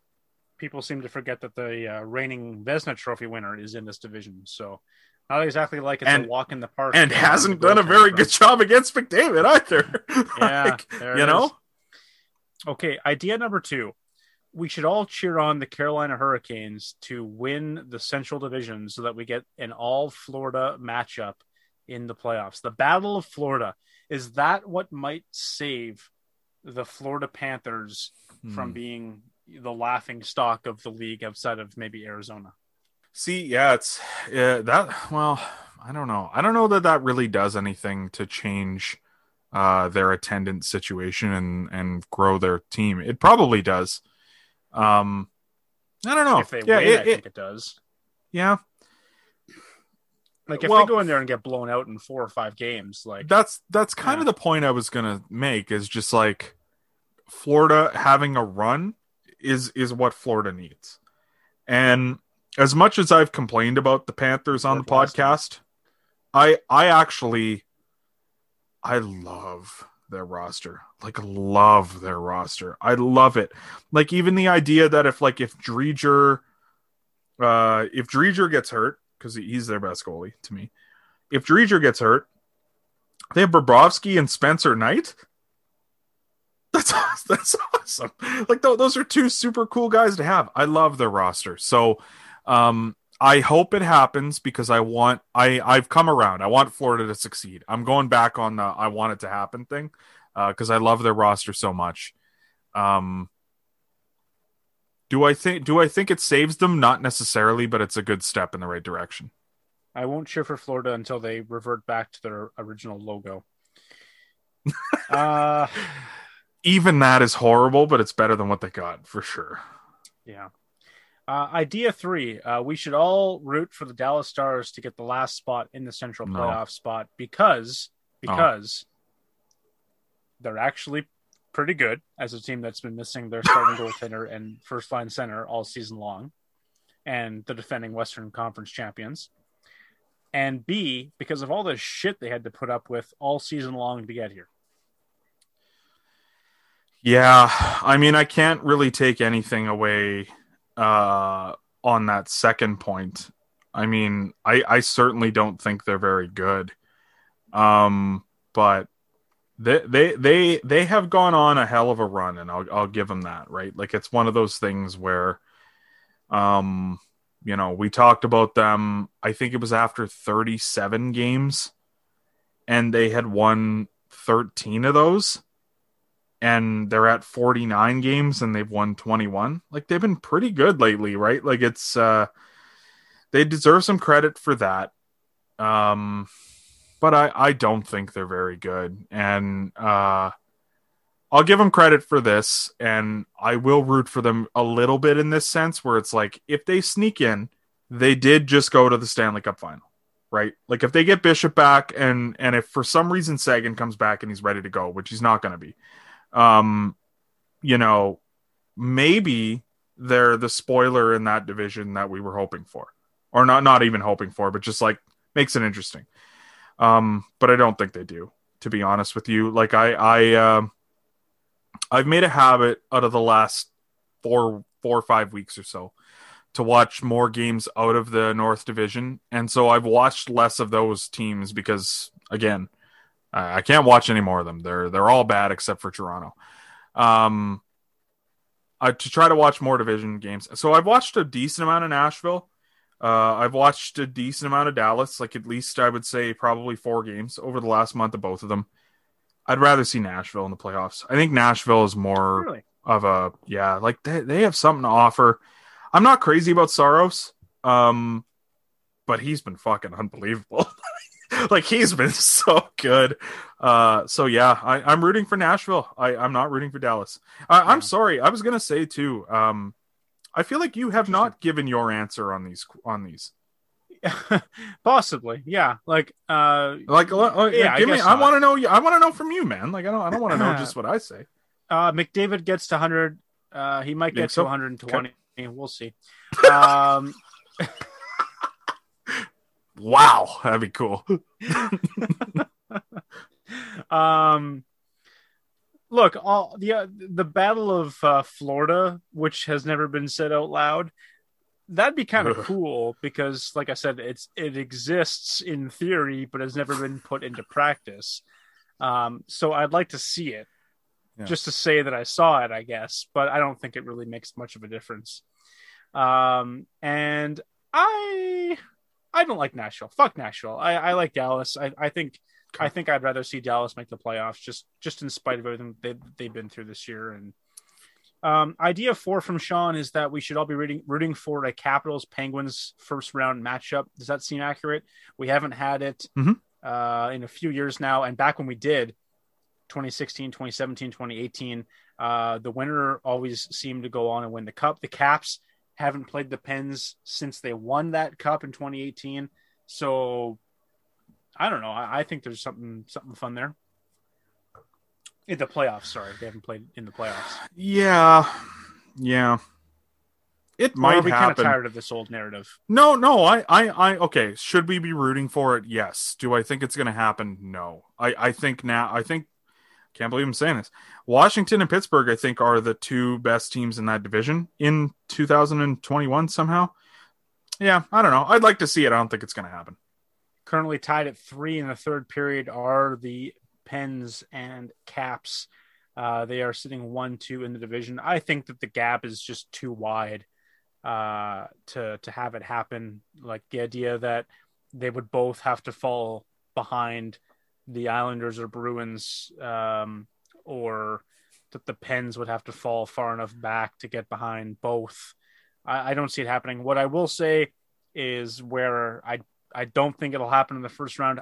I'm pretty fired up for it to be like the final two teams standing in the East. That'd be a lot of fun. That's what I was gonna say. Is like it might happen in the second round. I hate to continue being this guy that just has this take. Like, we're in season 3 of this podcast. This is episode 113. I will not stop doubting the Islanders for some reason, but I can't stop. Like, I feel like the Islanders might beat the Penguins. Okay. Like, if the playoffs start today, Penguins, Islanders, yeah, Islanders might beat them. But if the Penguins beat them, I think Boston's awesome too. Like, I have a hard time believing the Islanders are the team coming out of this division. I just don't see it. Like, I every time I watch all 4 of these teams, and maybe I've watched less of the Islanders or I've watched them on the wrong night, I think Boston's great, man. Like, I really, really like their team this year, even though their defense sucks. I mean, it might be the most compelling first round matchup, but it might happen in the second round. So I'll say yes, we should root for it, but is it going to happen? No. Yeah. See you in the second round for sure. Yeah, your thoughts too. Okay. Yeah. Idea number 5. Should we root for the Rangers to make this close in the East? Like, they're on a 3-game winning streak. They have the best goal differential in the division, which is insane for a team that's not in the playoffs. Mm-hmm. The Bruins and Islanders both have games in hand. It's not. I can't see a way it happens. I don't think it comes together. But like, I like the idea of the Rangers going for it. Like, absolutely, just play balls to the wall. Lafreniere continues to develop. Kakko continues to develop. Shesterkin cements his place as a Calder guy. You've got Panarin. You've got Zibanejad, who turns into like fucking 1980s Dale Hawerchuk against the Flyers every couple nights. This is a really fun New York hockey team, and I really like the idea of them snipping at the heels of these teams all the way. Like, I want this to go down to the last game of the season, but for them to ultimately come short, I guess. Yeah, I had the Rangers coming 4th in the division, and granted, I had the Flyers in second. But I think a lot of the Rangers, and I mean, if we want to really talk about the Rangers, I love their young core. Like, the more times I've watched Lafreniere, he looks better and better. He looks better every night, and it's noticeable now. Like, it's just like at the point where it's like, holy fuck, like he's going to be good, and Adam Fox might be the best defenseman in the NHL. Like, he's fucking really good. So, am I rooting for them? Yeah. Like, I've always liked the Rangers though. Like, that's the problem. Like, with this question is like, should I be rooting for them? Yeah, because they are, I mean, they're getting hammered by the Islanders right now, but like, they are, I would say my 3rd favorite team in the NHL.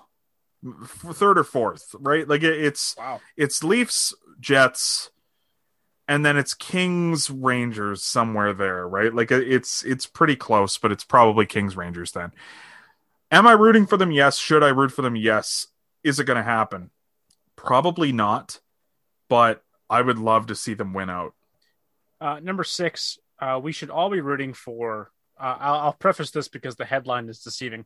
We should all root for everyone to be healthy, because it's cynical to root for anyone not to be, especially in a pandemic. But we should all be rooting, especially for the Golden Knights and Avalanche, to stay healthy.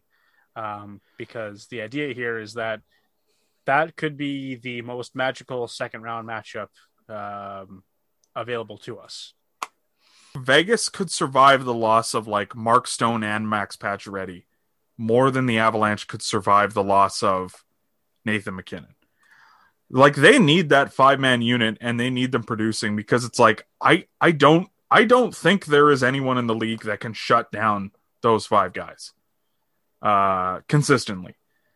But so basically what I'm saying is I'm rooting for the Avalanche to stay healthy more than the Vegas Golden Knights, because I think the Golden Knights can pull it off more than the Avalanche can. I think the Knights are way deeper and way more structured than the Avalanche, even though I think the Avalanche are the best team in the league for sure. But it's mostly because of that line. Okay. You? I was just gonna say, like, I think that I want them both in the second round. So whatever has to happen to make that the case, like just everybody stay healthy. Everybody get to that second round. I want to see how Mark Stone shuts down Nathan MacKinnon if he can. I want to see Alex Pietrangelo shut down Mikko Rantanen if he can. Can the Avalanche goaltending stand up to the limited offense of the Golden Knights? Do the Avalanche have enough offense to get past Marc-Andre Fleury or Robin Lehner or whoever's in net? Like, I think there's a lot of good storylines there. And that's what I really want to see come out in that. Like, all love to the Wild. Like, I love the Wild. I love what they've done this year. And Blues, Coyotes, whatever. I don't care who makes that last spot. It's Golden Knights and Avs or bust for me in this division. So, if you had to take a team, Golden Knights versus Avs right now, even though we're going to preview the playoffs in 10 days or whatever, who would you take? I go Golden Knights. I think the Avs are the better team. I like, in a playoff series, something's telling me the Golden Knights come out on top. I'll tell you one thing. The Golden Knights have probably people who are like 4th string goalies that are better than what the Avs are trotting out right now. And that's a problem. Because Dubnyk has been horrible, and Johansson is not much better. But Dubnyk has been like, he is the most cooked that I've seen a goalie in a long time that I can remember, where it's just like every game I watch the Avalanche, it's like, this is not even close to an NHL goalie. Like, he is bad. It's really bad. And it's depressing too, because I really like Devan Dubnyk. I think he's cool as shit. But anyway. Okay, the last 2 are my favorite 2. So here we go. Number 7. We should all root for the Habs' second half struggles to continue right up until they have to play the Leafs in the first round of the playoffs. Like, we want What's them the reasoning on stumble into the we want them to stumble into the playoffs, right? Looking like shambles, showing up just tattered. So that way they shock the Leafs. When Jake Allen or Carey Price or Caden Primo puts up a 45 save shutout and Freddie Anderson's getting beat by half-ice dump-ins, we can all collectively freak out across the nation and start figuring out where this is going to go in 7 games. Well, I'm not going to root for that, but because you know what I mean? Like, if the Habs come in on a hot streak and the Leafs come in on a hot streak, it's like, okay, well, they're both on hot streaks. Let's look at the paper. Well, the Leafs are the better team, and then we all move on. But you know what I mean? Like, if the Habs come stumbling in the last minute and just make the playoffs and don't look great, and they're missing a bunch of players, and then they still win game 1, how fucked is that going to be in terms of the social media Twitterverse? That we all find ourselves so the fallout. In. Yeah, the fallout would be interesting. And here's what I'll say is that it would be interesting to see. Not that I think it would be anything unsound or anything crazy. It'd be interesting to see what happens if the Leafs were to lose in like 5 games to the Canadiens. Right? Because like, this is a team where I think everyone, personal feelings aside, I think everyone could admit that this team is insanely good on paper. When you watch them play most nights, they're insanely good. And even if you're one of those, like, well, they're in the North Division people, well, they were also like really good for the last few years. So what do you do, and like, who do you trade, and is it anyone? Is it Kyle Dubas? Well, that's another question too, right? Like, it would be interesting to see the reaction, Right. because, you know, going back to where we actually are rather than being objective. Like, I'm a Leafs fan, and it's like, should they do much if they lose in the first round of 5 games to Montreal? Wouldn't touch the team as much as possible. I still really think that this is a really good group. You know, it's just it's hard for me to wager the whole did the Leafs lose because they don't care enough versus the whole did they lose because they have Joe Thornton, not did they not win because they have Joe Thornton, right? Because it's like, yeah, it's all great to have all this inspiration around you, but how much are those guys actually doing for you? Like, you know, put them in tracksuits and put them on the fucking coaching staff then if you want to win that bad, you know? So it's one of those things where it's like, do they blow up the core? Probably not. It all starts with Shanahan. And does Shanahan do anything super drastic? No. So what would be drastic? Firing Dubas? He's not going to do that. Does Dubas do anything drastic? No. So the team wouldn't change much, is my thought. And at least within reason, and at least I wouldn't change it much. So, because, you know, like Colorado, like Nathan McKinnon's been the guy there for a long time. And, you know, like, if Colorado loses in the first 2 rounds, you can make the same argument about them. Would I worry with them? No. Would I worry with the Leafs? No. So, would I root for Montreal? I mean, it'd be cool, but it's not something I'm personally going to root for because I'm a Leafs fan. So, no. As Sean puts it, regardless, we'll all be playing out the scene up here in Canada from the parking lot in Anchorman by the first intermission of Game 1. So. And lastly, Sean points out a fantastic little piece of information that I did not realize. I find hard to believe, but the math checks out. We should all be paying attention to Max Domi and his penalty minute total for 3 reasons. Number 1, because if he takes the crown, it'd be really cool that him and his dad both had the crown for penalty minutes in the season. That'd be really cool, right? Number 2, Okay. His penalty minutes are becoming a bit of a problem, and that's a storyline in Columbus. And we all love a good storyline in Columbus, right? Is John Tortorella going to bench him? Is he going to get the penalty minute total if he keeps taking the misconducts and such?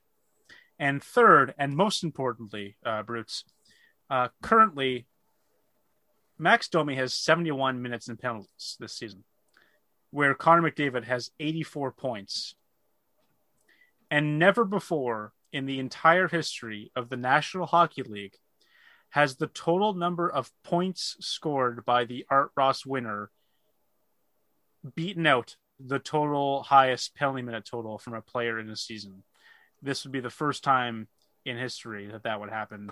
God, Insane to think about. Is like that has got to be one of the weirder stats to contemplate in the big picture, especially when you go back to the high flying 70s and 80s. Yeah. I mean, like, I'll say this. It's weird that it's never happened, but to that end, I also think it's weird when I'm in, like, game 72 of my franchise mode, and then, like, I take a penalty with, like, fucking Justin Hall or something, and they're like, yeah, he leads the league in penalties. What a terrible penalty. He has 48 minutes in penalties, and I'm like, oh, that's icky. It's icky. A few people got to have over 100. Like, come on. Like, what's wrong with this game? So the fact that it might happen in real life, yeah, I don't know. Maybe it'll make me feel better about my video games. In a shortened season, no less. Am I rooting for it? Should I root for it? I mean, fuck. This is the interesting thing about the question. Should I root for it? Yeah, because I want there to be less. Want there to be less people who just haul down their teams with penalties because they're like waiting to fight a guy. But on the same end, I'm one of those people, going back to your philosophical debate with the Turner conversation, who thinks there should be more penalties called in a game, because I think the games are unwatchable because of the I'm not exaggerating, probably 75-ish plays that happen in a game that should be penalties that don't get called. So I would like to see penalty minutes kind of rise up for these guys who are fucking useless. But do I think Max Domi's one of those guys? No, not really. I don't know. I guess I'm kind of rooting for it, but like also there should be more penalties in a way. So I don't know. Okay. Okay. There you go. What do you think? I want him to lead the league in penalty minutes because point one, cool. I think that'd be really cool with him and Ty having done that together. And yeah, like I think absolutely that Connor McDavid should have more points in a season than whoever it is has penalty minutes in a season. And that goes back to my idea that I mentioned about how there should be more penalties called in a game, but maybe we should start reducing the number of minutes served to 1 so that we don't feel so bad when we give these guys 10 power plays a game. Okay, well that's maybe 8 things that you can pay attention to the rest of the way as the NHL season closes. A couple things that we want to touch on, some housekeeping. There are a trio of players that we want to talk about here that are all going to miss significant time. Let's start with Nikolai Ehlers, the Winnipeg Jets winger that is having a career season. Brutes, obviously you write for the Jets, or about the Jets at least. Mm-hmm. How does this impact the rest of their season moving forward? Is this more of maybe a way to keep him healthy come playoff time and make sure he doesn't push anything that he has going on, or is this something to be concerned about? It has to be something that they're concerned about. The problem here is that, you know, like with the Jets, obviously Ehlers is having like a breakout season in the sense where, you know, he's putting up a lot more points and scoring a lot more goals than he ever has. Like, you know, I don't really think it's too shocking to say that he's been their best player this year. Like it's not even remotely close for me. If he's only dealing with fatigue problems, like there would be no reason to sit him out. So he clearly is dealing with whatever it is they say he's dealing with. But, you know, this has to be something that they're kind of concerned about, I would think, too, because like the Oilers can still pass them. They still, I think, could have theoretically passed the Leafs. I haven't looked at the standings in a few days, but like, you know, there are still standings implications to be had here. And without Ehlers in the lineup, like they are just like I'm not kidding when I would say if I'm a Jets fan, I would rather have Brossoit start the rest of the season than I would miss Nikolai Ehlers. He has been their best player far and away. So it's tough to see. It's the most difficult injury that they've dealt with in a long time. I have not seen evidence that he was dealing with anything before that incident, so I do think he hurt himself roughly on the play that Sportsnet thinks that he hurt himself on. But yeah, no, it's the Muzzin hit. Yeah, it's a huge loss. I think it's one of the biggest injuries that any team's dealt with in season all year across the NHL. It's huge. And I realize that Jets fans maybe, or other people, sorry, not Jets fans, people outside of Winnipeg have probably got used to dealing with Nikolai Ehlers as not, you know, good, but not amazing. But he is one of the best players in the National Hockey League this year, for sure. He would have probably a heart vote for me over Hellebuck at this point. That's how good he's been. So it's huge, but you want him healthy for the playoffs, and hopefully this gets him there. Yeah, he's probably my second favorite Jet at this point, and a big reason why their season has gone as well as it has. Second? I hope to see him back. I thought Ehlers was your guy. Look. It's been Mark Scheifele since the day they drafted him, and they made him put on that blank NHL jersey. So, yeah, but I do love my Danes. I do love my Danes, as everyone knows. I've been conflicted since Bufflin retired. I don't know what to do. I'm lost. There you go. Well, I guess he's not retired. He might come back. Another guy they're going to miss the rest of the season, and that includes, well, because they won't make the playoffs as well. Carter Hart is being shut down by the Philadelphia Flyers. Probably easy to say that this was not his season. This might honestly be for the best. He can take the time, reset, try to refocus, and come back, hopefully ready to go in October. And I say that because I hate ruining goalies' careers. So I really want to see this guy come back because I picked him to win the Vezina, and I don't know how to pick a Vezina winner as it seems on this podcast. It's going to be amazing next year when the Vezina finalists are Carter Hart, Sergei Bobrovsky, and Martin Jones. It's tough. I part of me would like to think that he's been dealing with that all year, but there are a lot of reasons why I really hope he hasn't been dealing with any issues there too. Notably because the Philadelphia Flyers have a disgusting history of making players play through injuries. So, I hope that this is something that's just happened in the last few days. And the problem here, if you're a Flyers fan, is that he has a lot to work on right now. Like he is a goaltender who needs to completely reinvent his game or fix some sort of a major issue that's been there all season. And the fact that he might not have the whole off season to do that now, that's a problem.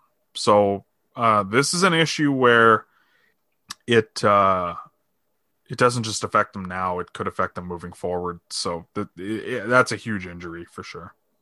Yeah, it's hard to say. Like, I hope there's no lasting impact going into next season for the guy, but. Yeah, but by all accounts, it has been a down season for Carter and the Flyers as well. So keeping him around really wasn't an option, I don't think, regardless of how you slice this. But that brings us to our final player on our trio here, and that is the mysterious case of Jonathan Drouin, who stepped away for personal reasons. And as of record, we don't have anything beyond that in terms of perhaps why he's not with the team at this time. A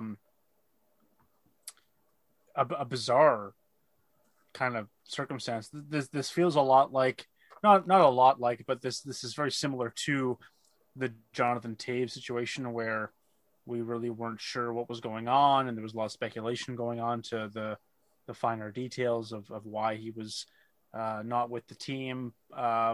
Is that along the lines that you perceive it to be, or is this maybe something else altogether? It's similar vein when you're looking to dissect the two situations. Do I think that they're dealing with two similar things? I have no idea, of course, and I realize it's not what you're asking, but it's one of those things where the moment that they say it's a personal situation that they're asking for privacy, that there's something serious going on. That it's not a situation where he needs some time to be with his grandfather who's sick or something like that. It's one of those things where he's clearly dealing with something serious, because if it were anything semi-serious, I guess we would know what it is, and people would want to support him. But the idea that they don't want there to be two sides of the equation, it means that whatever's going on is sensitive, and that's fine. It happens all the time. So, I really like Jonathan Drouin. I think he's a good dude. I think he works really hard for the most part, and I think he is capable of making plays that there's not a lot of guys in the league that are. So I wish him well. I thought he was having a good year for Montreal. Every time I watched him, I thought he was playing pretty well. Maybe doesn't have the numbers to support it, but he's very important for them. And you know what? By all accounts, he seems like a good dude too.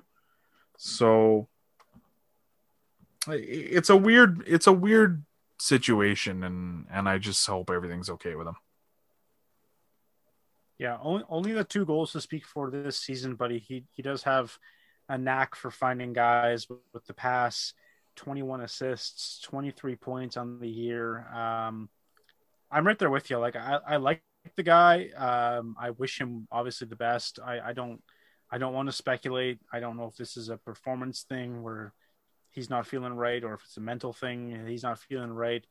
But regardless, whatever the issue is, I hope everything works out for him. I want to see him back, despite us being Leaf fans that, probably don't want the best for the Montreal Canadiens. We want the best for the dude on a personal level. So, hoping everything is okay with him. All right, we got a game. We're going to end on a game this week. Busy episode, obviously. Once again, we thank Rodsy Albazuras for coming out and talking to us. But no overrated, no top 10. We're just going to finish with some fun, some good old fashioned quiz knowledge that I'm sure everyone probably hates, but we're going to do it anyway. So, Brutes, we're going to play the Carey Price game. It's my podcast. So. Yes. Yeah, exactly. Yes, I am. This is or as I like to think of it, the clue game. I get to guess some clues, and then I get to guess a player, right? Yeah, you've nailed it pretty much exact. I have one article I have to pull up here, but as I do so, I'll explain the game. I'm going to give you a series of questions, and you accumulate points based on answering those questions, and then when you're done, you get to spend those points on clues to figure out the various aspects of a player and his hockey reference page. Make sense? It does. Okay, so I've changed things up this time around. I've got 2 rounds for you. I've got 2 rounds. One's pretty straightforward. The other one is shorter, but there's more points to be had. So we'll see how this goes. And if you're ready, I will give you question number 1. I guess. Okay. Question 1, Brutes. How many teams that have had the second overall pick in any given draft ended up having the first overall player from that same year play for their team? Now this is inspired by Taylor Hall joining the Boston Bruins, who of course drafted Tyler Seguin in 2010. So that's the first one. But is it the player from that same year, or just in general? Like, how many times have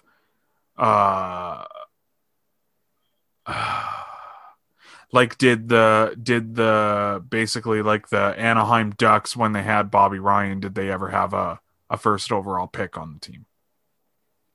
No, it's specifically that draft. So the Bruins.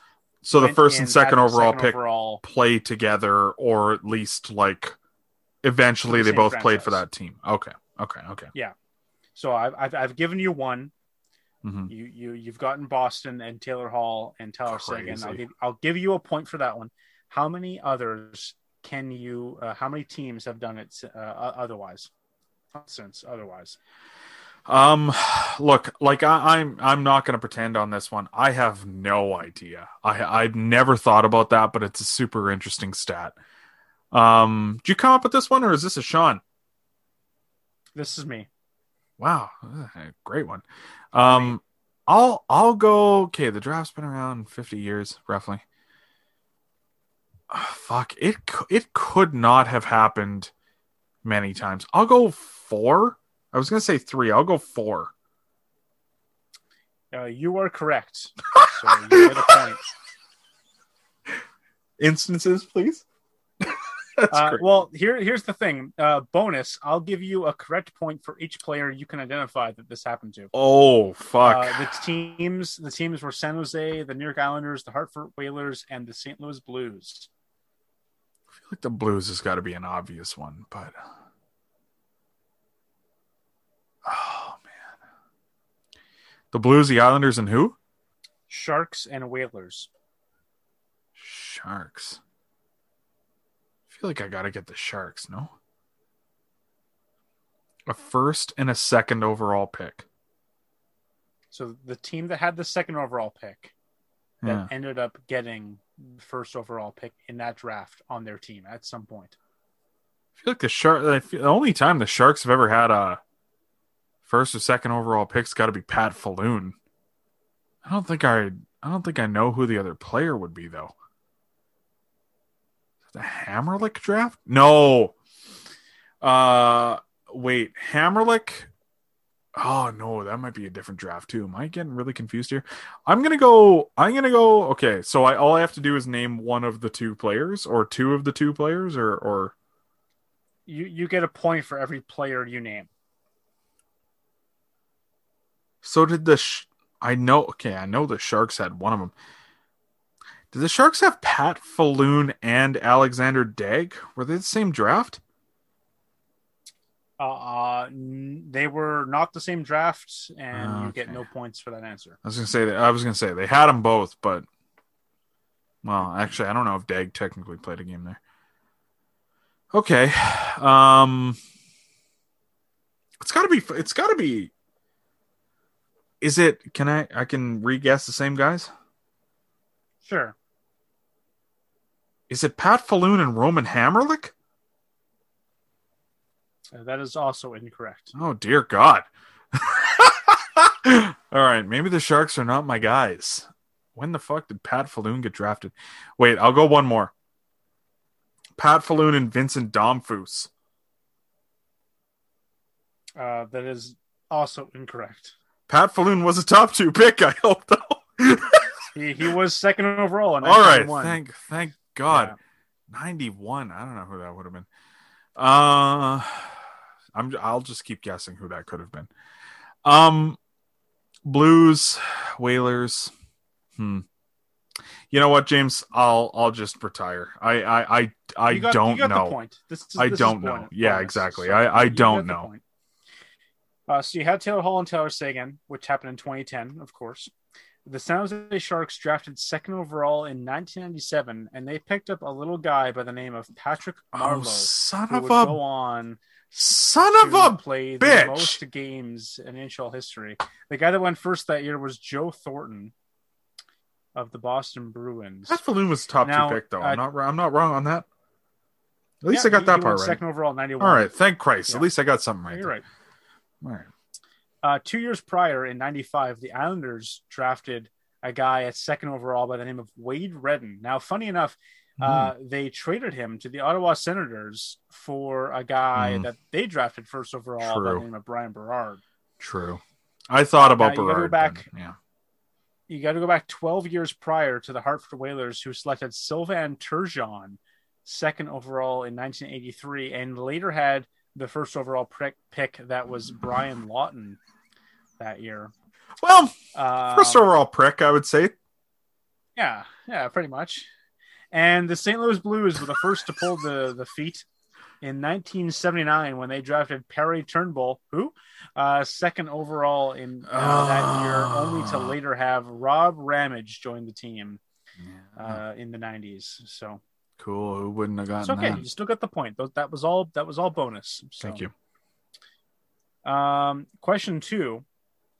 Brutes, I want you to put the Sutter brothers in order from oldest to youngest, and I'll give you 1 point for each correct spot that you get. Okay. I was gonna say I can't name them all. Yeah, you've got the options of Brent, Brian, Daryl, Dwayne, Rich, and Ron in alphabetical order. Put them in in age of oldest to youngest if you can. All right. So Brent. Yep. Brian. Wait, Daryl, Ryan? Dwayne. Brent, there's Brian. 2 for each letter. Daryl. Brent and Brian. No, I was going to say, Daryl yeah, I and thought Dwayne, so. Rich and Ron. Rich. Ron. So, is this going to go like I can put them in order and you'll give me a point for each correct one I get, right? Yeah. feel like Greg Wyshynski on this. It's like, all right, so explain this to me like as if I'm a child. Okay, so your parents give you money I get for a point, lemonade right? stand, right? And then you only spend $9 out of the 10 they give you for the lemonade stand. So next year they're only going to give you $9. Okay. Wow. I have knowledge of 2 of them. Like I know all 6 exist. Wow. So work on what I know. Brent, I think, is younger than Daryl. He's got to be. He looks a lot younger. So Daryl's like 64. I don't think any of them are dead. I think Dwayne's younger than Daryl, maybe. So let's go. Fuck, I might go in reverse order here. I'm going to go Ron. You want to go youngest? You go youngest. I'm going to go... No, sorry. I'm going to go in reverse order of them alphabetically. Oh, I see. So, yeah, and I can already tell it's probably not right based on your reaction that was not a first. Like, wow, he got it. Okay, I'm going to say Rich is the oldest. Okay. Rich, okay. I'll go Rich, Ron, Daryl, Dwayne, Brian, Brent. Brian, I think, is a lot older now that I say it, but that's what I'm going to go. Final answer? Yeah, sure. What the hell? I don't know. So. Okay. You got none correct. I mean, you have to get the order correct. You have to get something right. So, yeah, no, I get it. Yeah, I figured this was like one of those ones where, like, if you threw a blind dart at the board, you'd get one. But so Rich and Ron were twins. And instead of being the oldest, they are the youngest. Really? No, they are the youngest. So they didn't do anything. Really? Not a lot. Anyway. I don't know anything about them. So, yeah. The order we were looking for was Brian at the oldest, who's 64. Daryl is 62. Oh, Dwayne is 61. Brent is 58, and Rich and Ron are take your pick. Who was born first? But see, I would have thought Brent looks good. He does. I'll give Brent some credit. Brent looks good for his age. Yeah.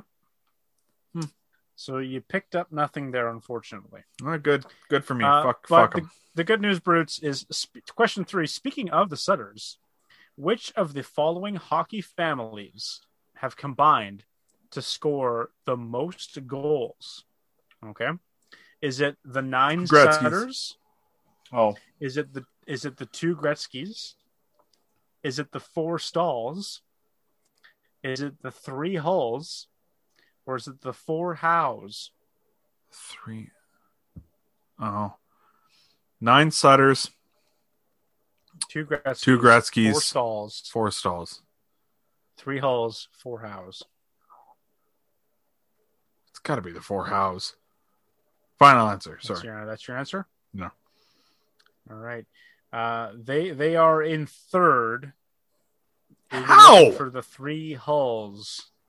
Well, Gordy did a lot of the heavy lifting there. He had 801 of them. His brother Vic had 6 career goals.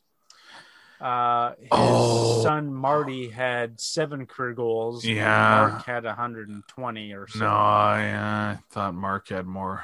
Yeah. Okay. The Sutters were in second. The Hulls are the winners here.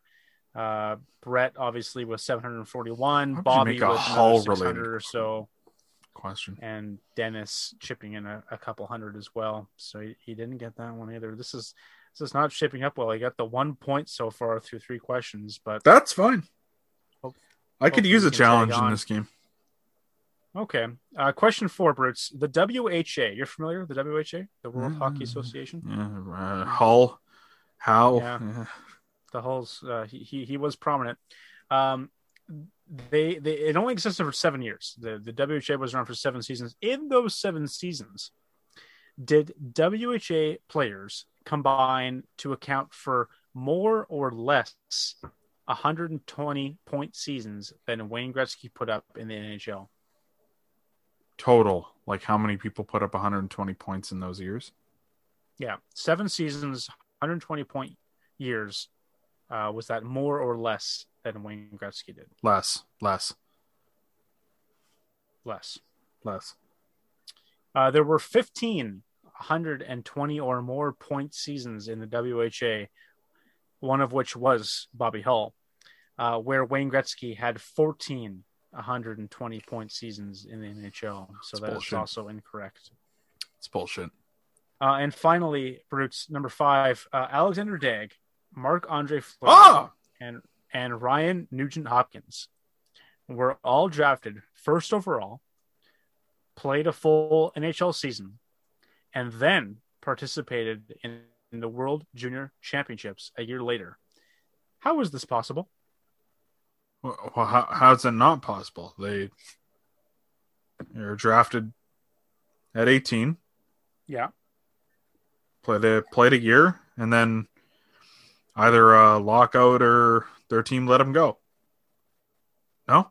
Well, which is I'll go lockout, I guess, right? Like they were all drafted around a lockout. Fleury was 03. Nugent Hopkins was 2011. I don't remember the Daigle year, but I think it's 92. So I'm going to go, there was a lockout the next year and they were allowed to go. That is absolutely correct. It was a lockout season that allowed them to participate in the World Juniors as 19-year-olds. Fucking right. There you go. So you got 2 points to spend.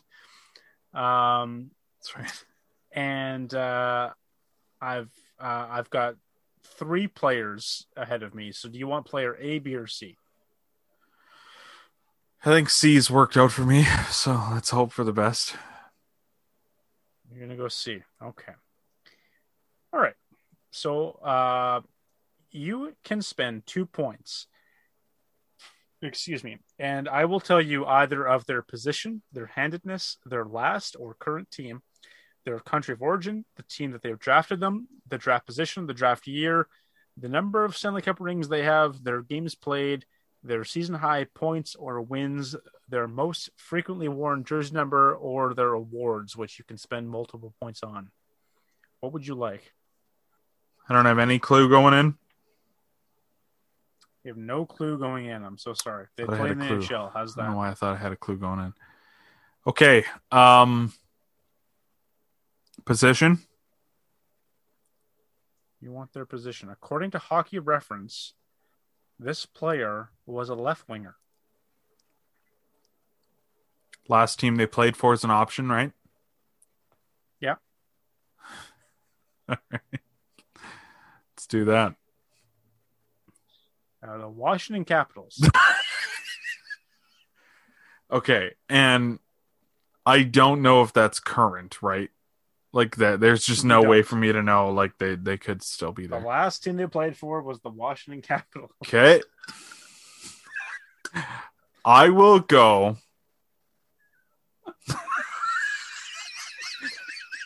See, like I could I love go. How you didn't go for like a era specific question, like, oh, what year were they drafted? No, because that helps less. Like it could be a guy. It could be a guy who got drafted in '94 but never played till 2004, and it's like he played like 10 years for some reason. You know what I mean? Like it could have been a Tim Thomas situation for some reason. I just got creeped out about that. This guy also could have been drafted in 1974 or 2018, for all you know. That's right. So it's 2 guys. It's either Ovechkin or Matt Pettinger, as far as I'm concerned. Sure. I will go. I'll go Brooks Laich.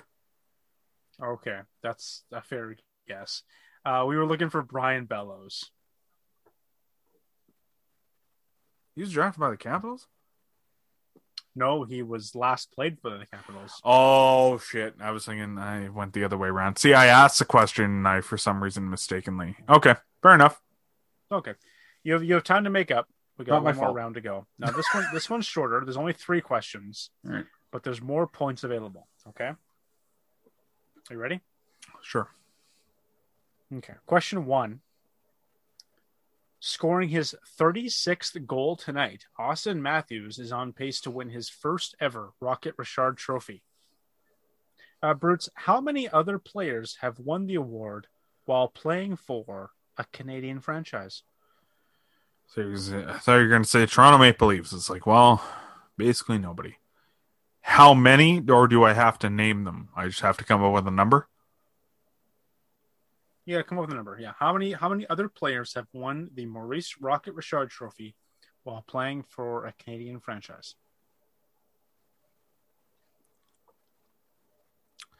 See, the problem is I have to for sure remember the year that they brought the trophy in.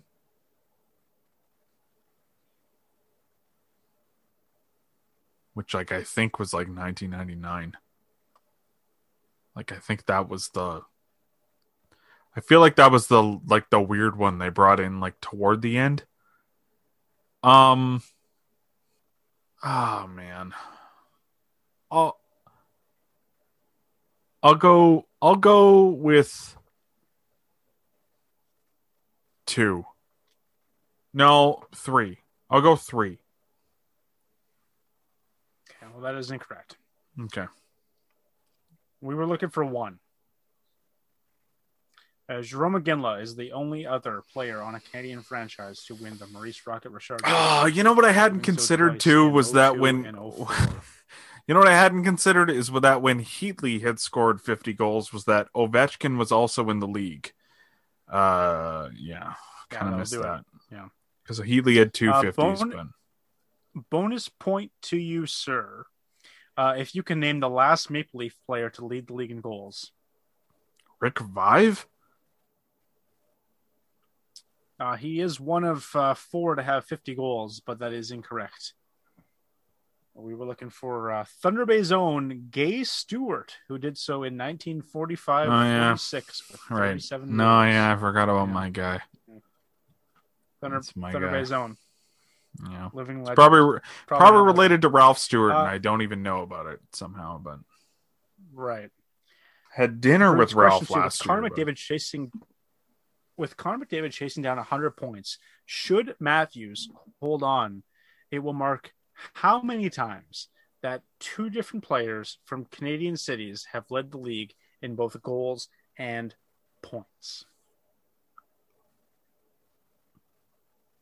Since league's inception? So obviously back in the 80s, Wayne Gretzky was on the Oilers and he had a few years where he would win both goals and points. So he doesn't count. But how many players from 2 different teams, or sorry, two different players on Canadian franchises led? Yeah, so like Gretzky points, doing both goals. doesn't count. Gretzky doing both doesn't count. No.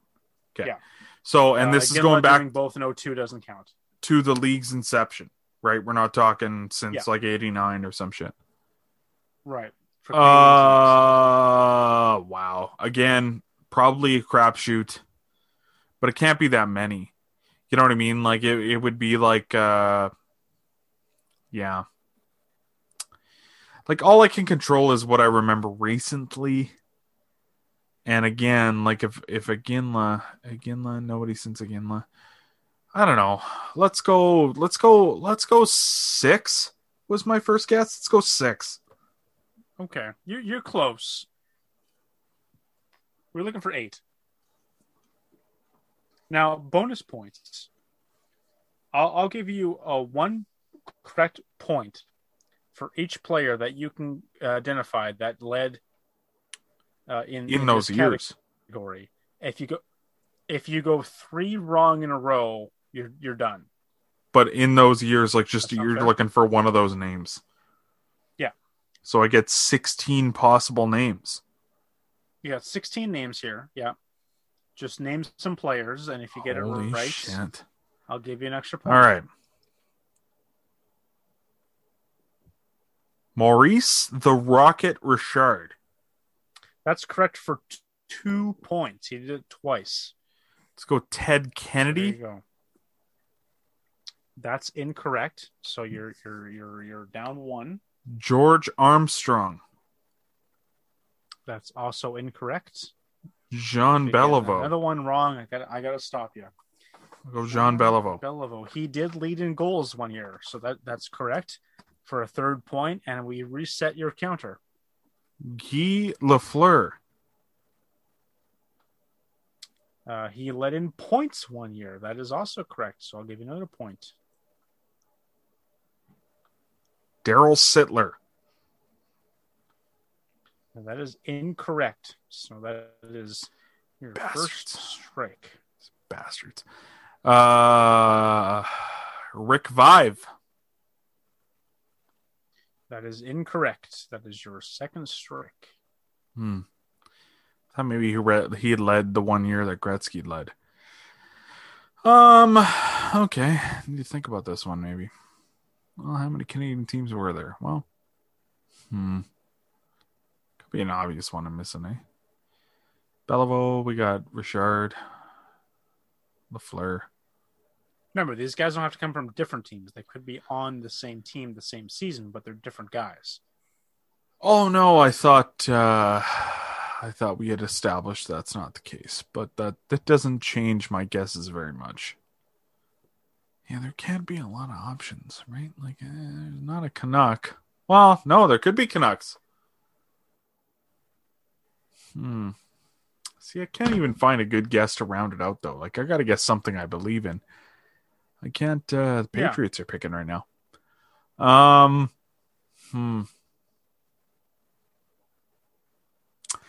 You know what, man? Like, just going with the averages here. Like, I'm just gonna go Sil Apps. Wow, I appreciate the guess. It is incorrect. Not my guy, eh? Wow. So you pick up 4 points. Yari Curry led the league in goals in 1986, and a little guy by the name of Wayne Gretzky had the most points. I didn't think Yari Curry ever did that. Cool. Yeah, 76 goals for Curry. You got Guy Lafleur, who led in points in 77, but Steve Shutt led the league in goals that year. You got Beliveau in 59, who led in goals, but Dickie Moore had the points. Maurice Richard had the goals in 55 and 45. It was Jeffrey on in 55 and Elmer Lack with points in those 2 years. Beyond that, Charlie Conacher of the Leafs and Busher Jackson of the Leafs in 32. Babe Dye and a guy, I kid you not, by the name of Punch Broadbent in 22, and Babe Dye and Newsy Lalonde in 21. So, while I didn't thought think about Babe Dye, Punch Broadbent, I'm not gonna lie, Babe Dye came to mind. I had no idea Newsy Lalonde ever played for a Canadian team. I think of him as a Bruin from a million years ago. There you go. Oh, you got 4 points out of that regardless. And here we go. Your last question. Okay. Okay. Sorry, I'm good to go. Like I just start guessing, right? No, I'm gonna give you the last question here. Yeah. Oh, sorry. You have a I thought that was the last question. I thought it was good to guess. All right. What's the question? Nope. Question 3. Since the year you were born, Bruce. Okay. Yeah, well, I don't want to age me too much. Have there been more players that led the league in assists that were born in Canada or born outside of Canada? Led the league in assists, eh? I'll go outside of Canada. Okay. Well, unfortunately, this is a trick question, and it's tied. There were 10 from each. Now, nobody likes a trick question, Brutes. So that's why I'm going to give you an extra special chance to get a lot of points here. Okay, a lot of chances here. Okay, so since he doesn't make this episode longer, I'm going to give you 5 points if you can clear all 10 from either category or both, if you want to take a stab at both. But I'm going to take away 1 point for each that you get wrong. So you got 5 on the table. I'm going to reduce that by each one that you get wrong. There are 10 non-Canadian born guys. There are 10 Canadian born guys that have led the league in assists since you were born. You can do both categories. You can do one or the other. I'll let you pick where you want to start. Wow. All right. Joe Thornton. Sorry, so you're going to go Canada. Oh, wait. Do I have to pick a lane? I thought I could just name guys from either side.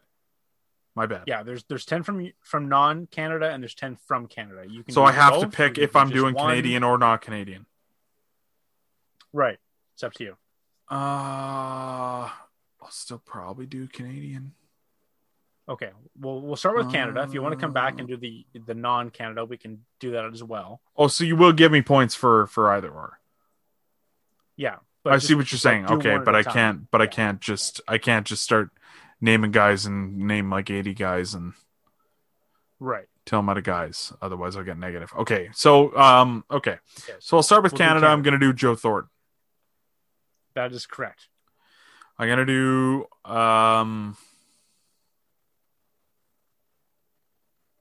I'll do Connor McDavid. That is correct. I'll do Sidney Crosby. 20 years. I'll do Close to 30. Martin St. Louis. That is correct. Have led the league in assists over the last 20 years. 20 years? 30 years. Since you were born. Since I was born. So it's 20. Well, I don't want to say. Yeah. Wayne Gretzky? That is correct. Thank Christ. And that might be the end of the guessing here. Let me think about it. No, I think I have one more that I feel confident about, although it might sound hilarious if I'm wrong. Taylor Hall? That is incorrect. So So you're down to 4 points that you can gain from this category. bastards. Okay. So I'm gonna switch to North American, I think now. Okay. Okay. So you're I giving thought up on that. I'll give you. I thought that's what we were doing. No, you're supposed to clear the board. But what I'll do is I'll give you half the points for the guys you got. So you got 6 names right. I'll give you 3 points. Can I just retire then?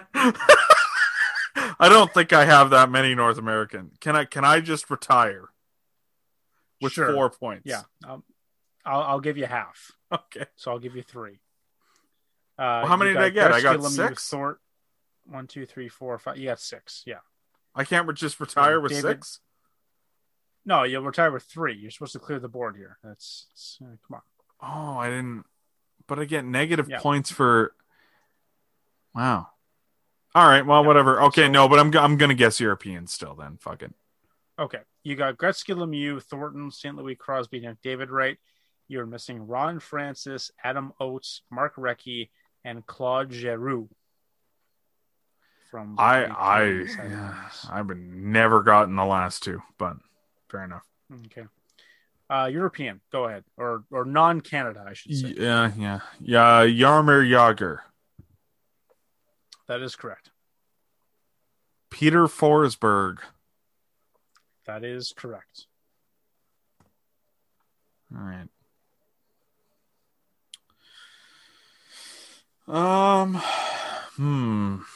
Led the league though, eh? In assists. Well,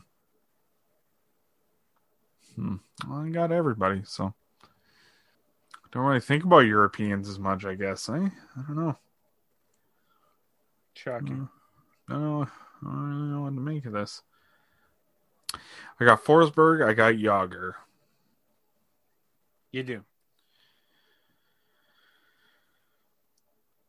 Sergei Fedorov? That is incorrect. So if I were to retire right now, would I have negative points or You wouldn't have negative. You wouldn't get anything. If you guess again and get wrong, you would have negative until you guess again, I guess. Artemi Panarin? That is incorrect. So I can just guess till the cows come home right now because it doesn't really matter. Well, you're now -1. So I owe you a game next time. you owe me up. Yeah, kind of. Yeah. Since I was born, eh? Simpson, eh? Yager. Since you were Forsberg. born. There are other European players, eh? Well, yeah, I'll keep digging my hole. Sergei Zubov. That is incorrect. Alexei Kovalev. Also incorrect. All right, I'm fucked. It doesn't matter. I'm done. Like, whatever. All right. So you were missing in order Scott Gomez, Evgeny Malkin, What? Gomez is Henrik American. Sedin. Yes, non-Canadian born players. Oh, fuck. When you said European, I just started thinking non-North American. Oh, I never said European, my guy. I said Canada and non-Canada. I could swear you Evgeny fucking Malkin? said you said something about your. Oh, maybe it was just me, and then you were correcting me. Anyway, go start from Gomez. Gomez. Yeah, Gomez, Evgeny Malkin, Henrik Sedin did it a couple times. 3 in a row, I believe. Yeah. Nicholas Backstrom nailed it with Washington the year Ovechkin had a big year. Erik Karlsson led the league in assists 1 year with the Ottawa Senators. And the last 3 winners until McDavid wins it this year. Blake Wheeler with the Winnipeg Jets. Nikita Kucherov 2 years ago. And last season's winner, Leon Draisaitl. Yeah. So, not too bad. Yeah. Some points to be had there. Oh. Brutes, you have 5 clues to spend. Do you want no player points. A or player B? Well, I have no points, so give me player A. You have 5. You have 5 points. Thought I had no points. No, you have 5 points to spend. Where'd I get those? Okay. Let's go. Position. Sorry, which player were you picking? A. Player A or Let's B? go A. A. go A. Okay, sorry. I don't So you know. want position? That would be center. Okay.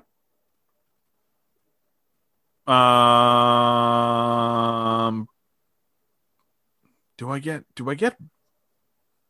okay. So he's a center. Let's go draft year. 1992. Career games played. 850. Don't like where this is going. Draft team. The Ottawa Senators. Last team played for. The Say New it. York Islanders. There it is. No way! Please be my guy. I would like to solve the puzzle. Sure, Pat. Is it Alexei Yashin? It sure is. Let's go! There you go. The All redemption right. tour. Well, that wasn't horrible. Yeah. All that just to nail Yashin in 45 seconds. There you go. The tale of Shane Corson's career.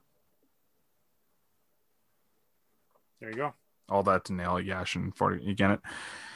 Well, that was good. That's everything. We got to everything, I think. Eh? That's everything. That's good. Okay. Cool. I'm on the high button, as I always am. Yeah. I am not. Cool. Thanks to Razi Observers once again.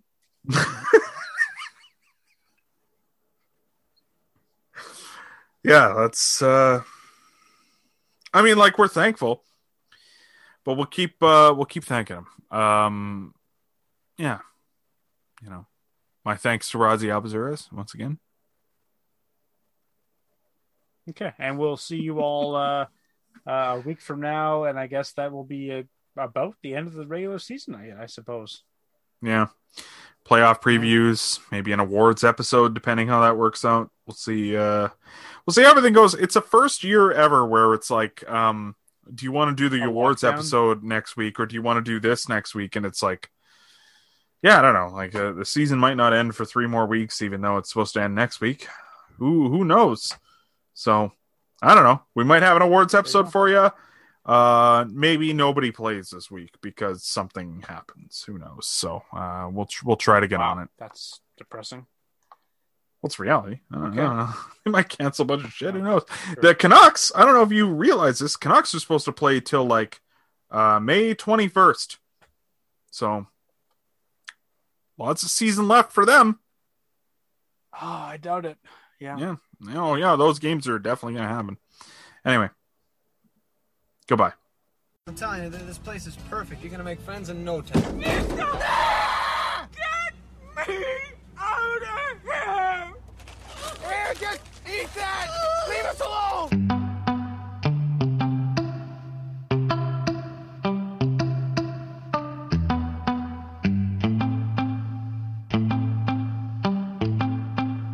Uber SUVs, we used to ride around in city streets. Only 6 of us, but we will pull up like we 50 deep. If you wanna hang with us, you gotta bring some drugs at least. Life was seen, pull up, make a scene like it's Steve McQueen. Flights Atlantis, the drip outlandish. I just spent 10 racks and Saks Fifth in the standard. I ain't never asked to be this way, I ain't plan it. It starts with good intentions, I end up doing damage. Look, I'ma tell you how this ends before it even starts. I'ma have to make amends after I break your heart. I'ma flirt with all your friends and then we break apart. If our story was a play, it'd be a tragedy. There's a reason why my exes are still mad at me. And that's another love I killed, another casualty. How this thing go from a blessing to catastrophe? It's a travesty. I can't help I'm a professional bad decision maker. I know I broke your heart, but I love you regardless. Professional bad decision maker. No, the end is the hardest. Wish I could restart it. Professional bad decision maker. Wish that I could be honest. I love you regardless. Professional bad decision maker. Yeah, I'm a professional bad decision maker. They should write a movie about the shit that we did. Deviated septums from the drugs that we did. You think I learned from my past, but I'm a creature of habit. We had so much going for us, man. What happened is tragic. My girl is a savage. Bad influences all around me. Drunk at Bagatelle, all drunk. My table is rowdy. Had to let go of Allie. I regret if I'm honest. I'm draped in designer. Said I needed the one and I found her. Now she's back in Portland. Had to say this shit is important. I ruined everything I love. Man, this shit is like torture. Sorry that you had to deal with it. Rehashing old wounds. Still won't let you heal with it. Yo, you hear this shit? Yeah. Skizzy back on this shit again. 5K for the fit again. Fucked up at the win again. Me and my dog's the same like a synonym. It's ridiculous. I can't help I'm a professional bad decision maker. I know I broke your heart, but I love you regardless. Professional bad decision maker. No, the end is the hardest. Wish I could restart it. Professional bad decision maker. Wish that I could be honest. I love you regardless. Professional bad decision maker. Yeah, I'm a professional bad decision maker.